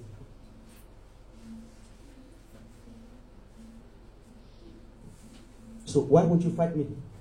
And say, well, I'm an epic. That's why in the East, Igbos, I don't know, you know Igbos, Anglicans and Catholics. I now know the reason. Everybody holds to their gun as though their denomination is the one that is right. And none of them that fight are able on their own to go to the word. But they have theologians in these ministries that defend their position with scriptures. But when there are many options to a thing, in fact, sometimes in exams, when you have 5 options, the answer may not be there. The other one says no answer might be the answer. Could it be that in all these options, there's no answer? Or in all these options, there's just one answer? Because the matter of eternity can't be taken with levity. You can't leave your eternity to a man to determine. In fact, says, don't leave it to me to determine, but I will press on the word to find the truth and hold it. When he says, no other foundation can be laid, that's the reason Paul, somebody said he loves that dog father and mother. No, he did it very well. You would think it's a Catholic church. Go and check it. The cross, gold cross, like you do in Vatican. In fact, you think it's no, it's not Rome because there's no basilica there. Paul says, why go back again it means ab initio. He didn't have his stand. I told my wife, I had to listen to him in the early days. But all his message is just to encourage the downtrodden, the drug addicts. They're just people. And then young men love that. How many men would like this something now? How many happening guys today would like it? Some people don't like it, but they are forced to be here, and it's a holy force. Some say we've entered this one chance, and thank God it's the only chance. So if all these folks have this way, I will show it to you. Then which is right? All can be right. And all can be wrong. But which is? So we're exploring the Word of God to see these things. So by evening today, we're going to continue. And I'm saying this so that some of you, for the first time you're hearing this, there's always a point of reference. But I want you, in your study, after now, study church history. You don't need to be a theologian. Find out. As bad as these things were, God still used many of them. As wrong as some doctrines were in the church, some of them are still good. But you can't take something that has 10 aspects and just hold one key and think just only one key will lead you in. No, it won't. If you are pressing a lock that has 5 codes, you have just one code. Will it open unto you? No. I will close with a word that I wrote here, and I will read to you before I close this morning.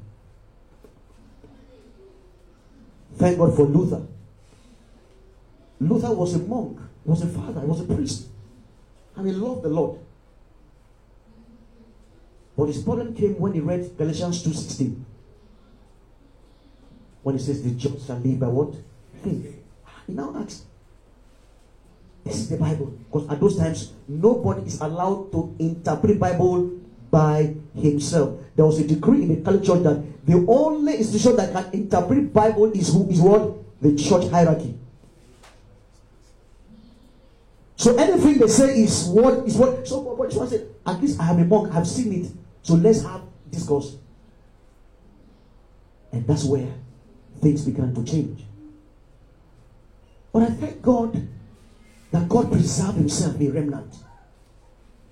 And through the same Catholic Church rose up people that just wanted the truth of word to come. And it came out. But down the line, we must begin to study for ourselves. That's why he said, study to show thyself. It's been there before Pope came. Because God had known a time will come when men will corrupt the word for their own selfish reason. They will tell you, bring first fruit. Oh yeah. So your first salaries goes to church. Where? If it is first fruit, go and plant corn and bring your corn. So there is fruit. How is fruit money? So when 10 million people bring their first fruit, he said, I will do ministry.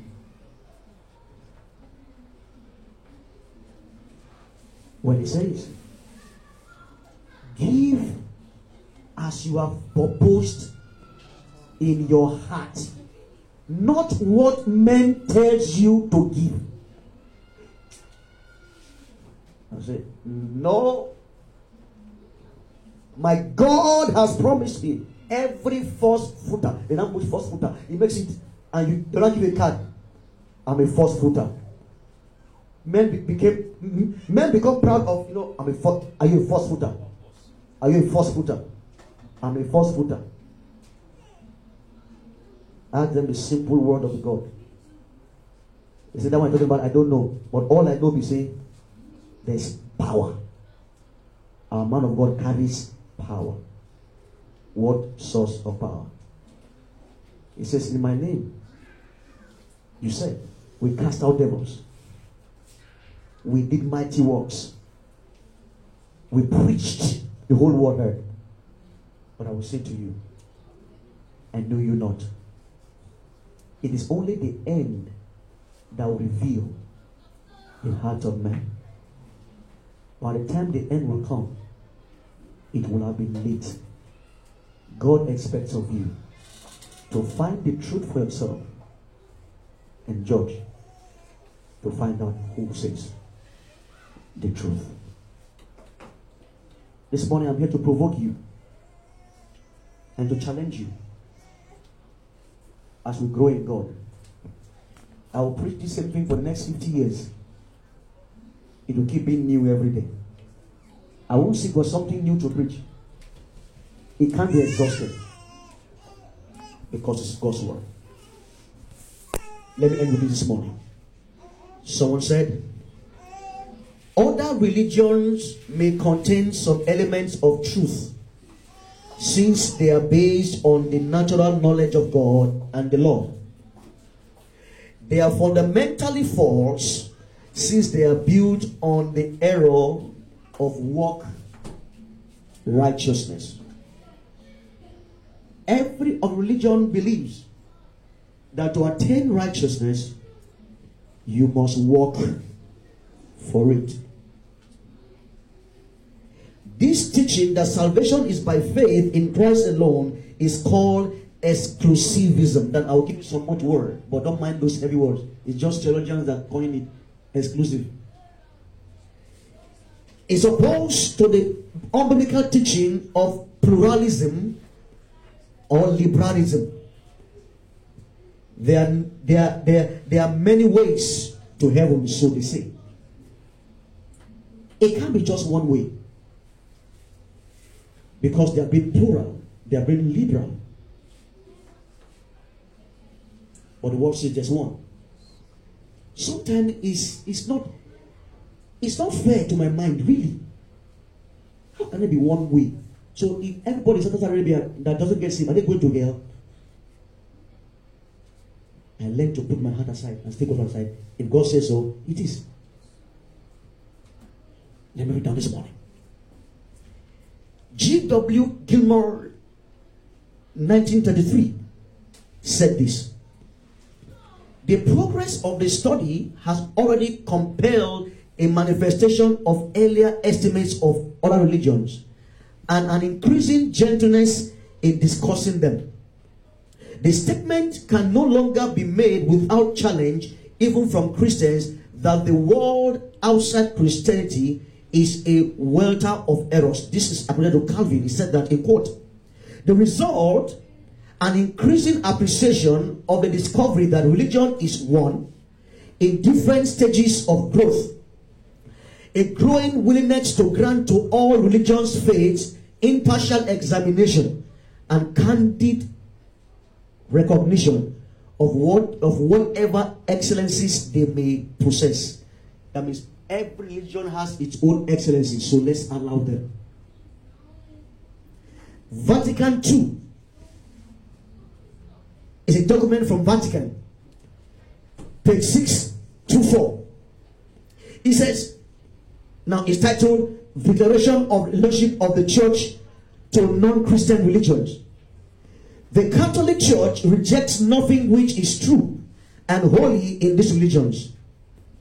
She looks with sincere respect upon those ways of conduct and life, those rules and teachings which, though differing in many particulars from what she holds and sets forth, nevertheless often reflects a ray of that truth which enlightens all men. Upon the Muslims, too, the church looks with esteem. They adore one God, living and enduring, merciful. Living and enduring, that's the God's name, merciful and all-powerful, maker of heaven and earth, and speaker. Give worship, a speaker to man. Consequently, they prize the moral life and give worship to God, especially through prayer, almsgiving, and fasting. It means the Muslims are not bad after all, because they give alms, they fast, and they pray. A new catechism. Faith, okay, Catholic faith for adults, 1909. The great civilizations are characterized in general by polytheism. It means the serving of several gods. The mixed with sin, despotism, and licentiousness, and with error such as fatalism, these religions were the way in which millions of men experienced the mystery of God. It means they experienced God's mystery even in their fatalism. And we may be sure that our Lord Jesus Christ, the eternal Lord or Word, was at more in wisdom of these religions through his Holy Spirit, not manifestly as God revealed him among the Jews, but no doubt really and profoundly. It is not for us to pass precise judgment on the elements of sin or satanic evil, which may also be found in these forms of thought. Hinduism and Buddhism sets men's hearts on nirvana. Islam imprisons men in doctrine which does not call God Father. Humanism teaches children not to turn to God. Marxism holds out a future that will never come. There is some corruption and wickedness in all of this. But we must trust the Spirit of God, who leaves no human untouched, and concentrate on the truth and goodness where they offer to men. And then they can also be helpful to us. We must trust the Holy Spirit using their goodness to men. And we looking at the goodness we can get from them. The gleam of truth in another way of life can help Christians to gain a deeper and more vital conviction of Jesus. Now, all these things have been done to pander to not be seen as being extreme, as being accommodating. Though they are fertile in their thinking, yet God might still find a way to reach them without the church. How true can that be? Interfaith Relations and the Church Statement of the National Council of Churches. As Christians, we recognize that Jesus is not central to other religions. For men and women in other communities, the mystery of God takes many forms. Observing this, now hear what I said. The mystery of God takes many forms. We cannot say that Christ alone is the mystery of God. This is the council of churches. When we hear about ecumenism, one world religion, it is not today it began. To do that, you must put Christ down. To do that, Christ cannot be supreme. To accommodate this, Jesus cannot be on the same pedestal with man. But this is what the church leaders over the ages have been working on. Sometimes they weave words together that sounds sweet to the ears and the mind and the soul. But the central core of it is a denial of the lordship of Jesus. And the quoted St. Paul when he said in Romans 1:20, he said, ever since the creation of the world, God, eternal power and divine nature, invisible though they are, have been understood and seen through the things God had made. Christians disagree on the nature and the extent of such natural revelation, and it is relation to as it relates to salvation. It means men can be saved by observing nature. That's how we got the word pantheism. It means the nature is God. If you serve nature, you are godly. If I mention the names of popular Christian folks that are of this mindset, you'll be afraid. But they are great theologians and great preachers. Why have I said it this morning to you? These things exist. And they've been what has shaped the faith of Christianity over history. And the people you see today are either of one of these branches of theological thoughts, of a singular branch that we should belong to. It's a branch of the Word. The church having fought over history, things have happened, vile things in the name of God, but God has kept His truth alive. And if God has made a choice in you before the worlds were formed, He wants you to know the truth. Stand with it. Hold it. And if possibly, die with it. Let us pray. Lord, I spoke the word this morning.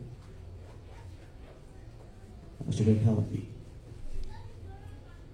I spoke like you've put in my heart.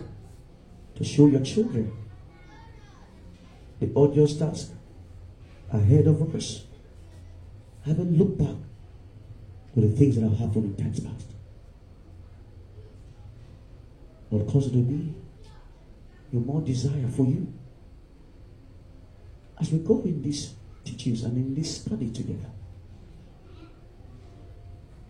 let there be a reawakening. Let there be hunger for you. Let yokes be broken. Let men be reformed. Let men be rebirthed. Let the confidence of our faith, Lord, work stronger. Let us see your mind and be able to do that which you've put in our heart.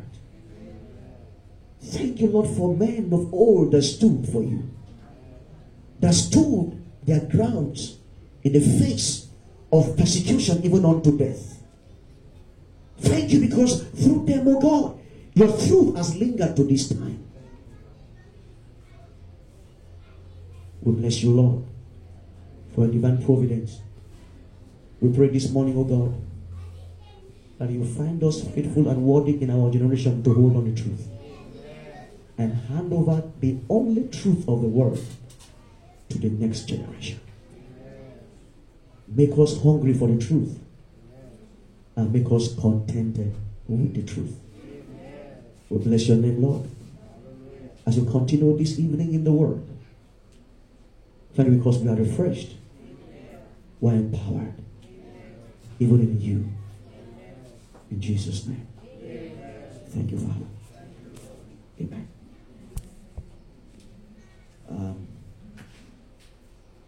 I was going to indulge our teacher because of the teaching tonight. Let's just quickly, I believe we are full this morning. So we can go and rest by 7 p.m. We continue with this. We're going to give our offering and just take time out to share one another, and then we'll go home and rest. God bless you all. In Jesus' name. Amen. Praise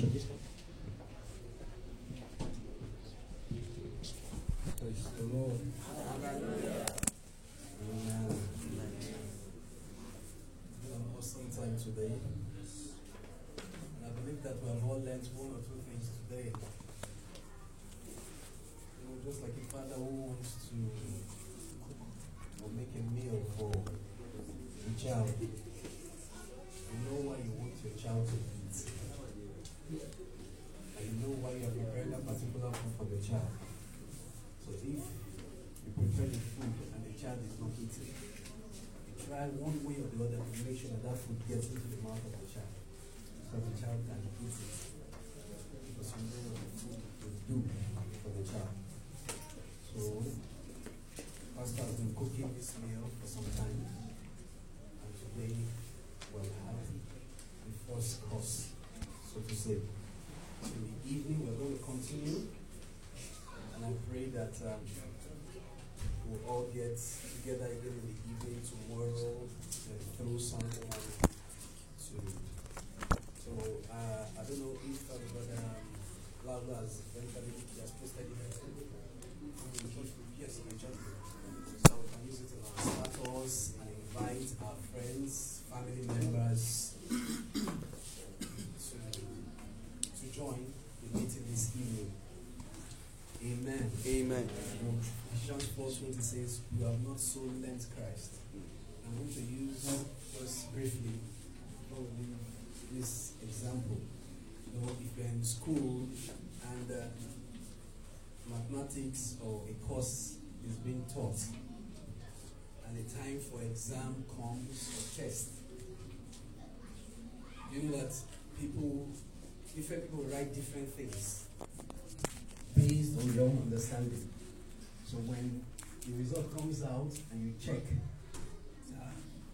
I wrote this thing very well, and you say, I want to contest this, and you go to your lecturer, and your lecturer says, you have not so really learned it. Though you got the first step, but the second and the third leading to the answer, you didn't get it. So that's why I gave you this score. So in other words, you have not so learned it. So the reason why we are doing this is so that one would say, you have so learned Christ. So you have been established and you are rooted. So regardless of any other teaching that may come again, you won't be moved. You won't be swayed, because you are rooted and grounded in the Word of God. Do you understand? As I stand here now, I'm rooted and grounded on this floor. If I ask Derek to push me, oh God, push me to go, I still there. If I ask Daniel to push me, I may shake small. But if I ask Bramati to push me, my name. So we need to be rooted and grounded in the Word of God. So that is what this teaching will be doing with us. So I want us to pray this simple prayer. As we prepare again, we will pray it in the morning, we're praying it again now. Just briefly, but from an understanding and from your heart, that Lord, help me to be rooted and grounded in your word. We bow our heads as we pray that prayer. Just simple prayer. Help me to be rooted and grounded in the word of God. There's no how you speak to God and call God that He will not attend to you. When you seek Him with the whole of your heart. Thank you, righteous Father, this morning. In Jesus' mighty name we pray. Amen. Leave the envelope have gone round. We are meeting again this evening, 7 p.m. 7 p.m. I was so pressed to weep during the word that I said, no, I must finish this thing. So it was when Pastor started praying, I just went to weep. So I'm trying to say that don't get distracted this period. Legitimate reasons will come while you give excuse. Man, I'm hungry, or I'm hungry, let me go and eat quickly and come back. You don't know that time that you are going to do something that God has prepared for you to hear that will change your life forever. You just miss it. As legitimate as we is.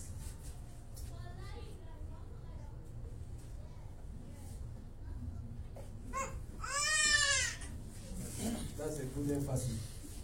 Before it start coming. But he just reminded me that we should emphasize that the meetings this evening, throughout this week, is online. So don't start driving down that we're meeting here today. You meet here.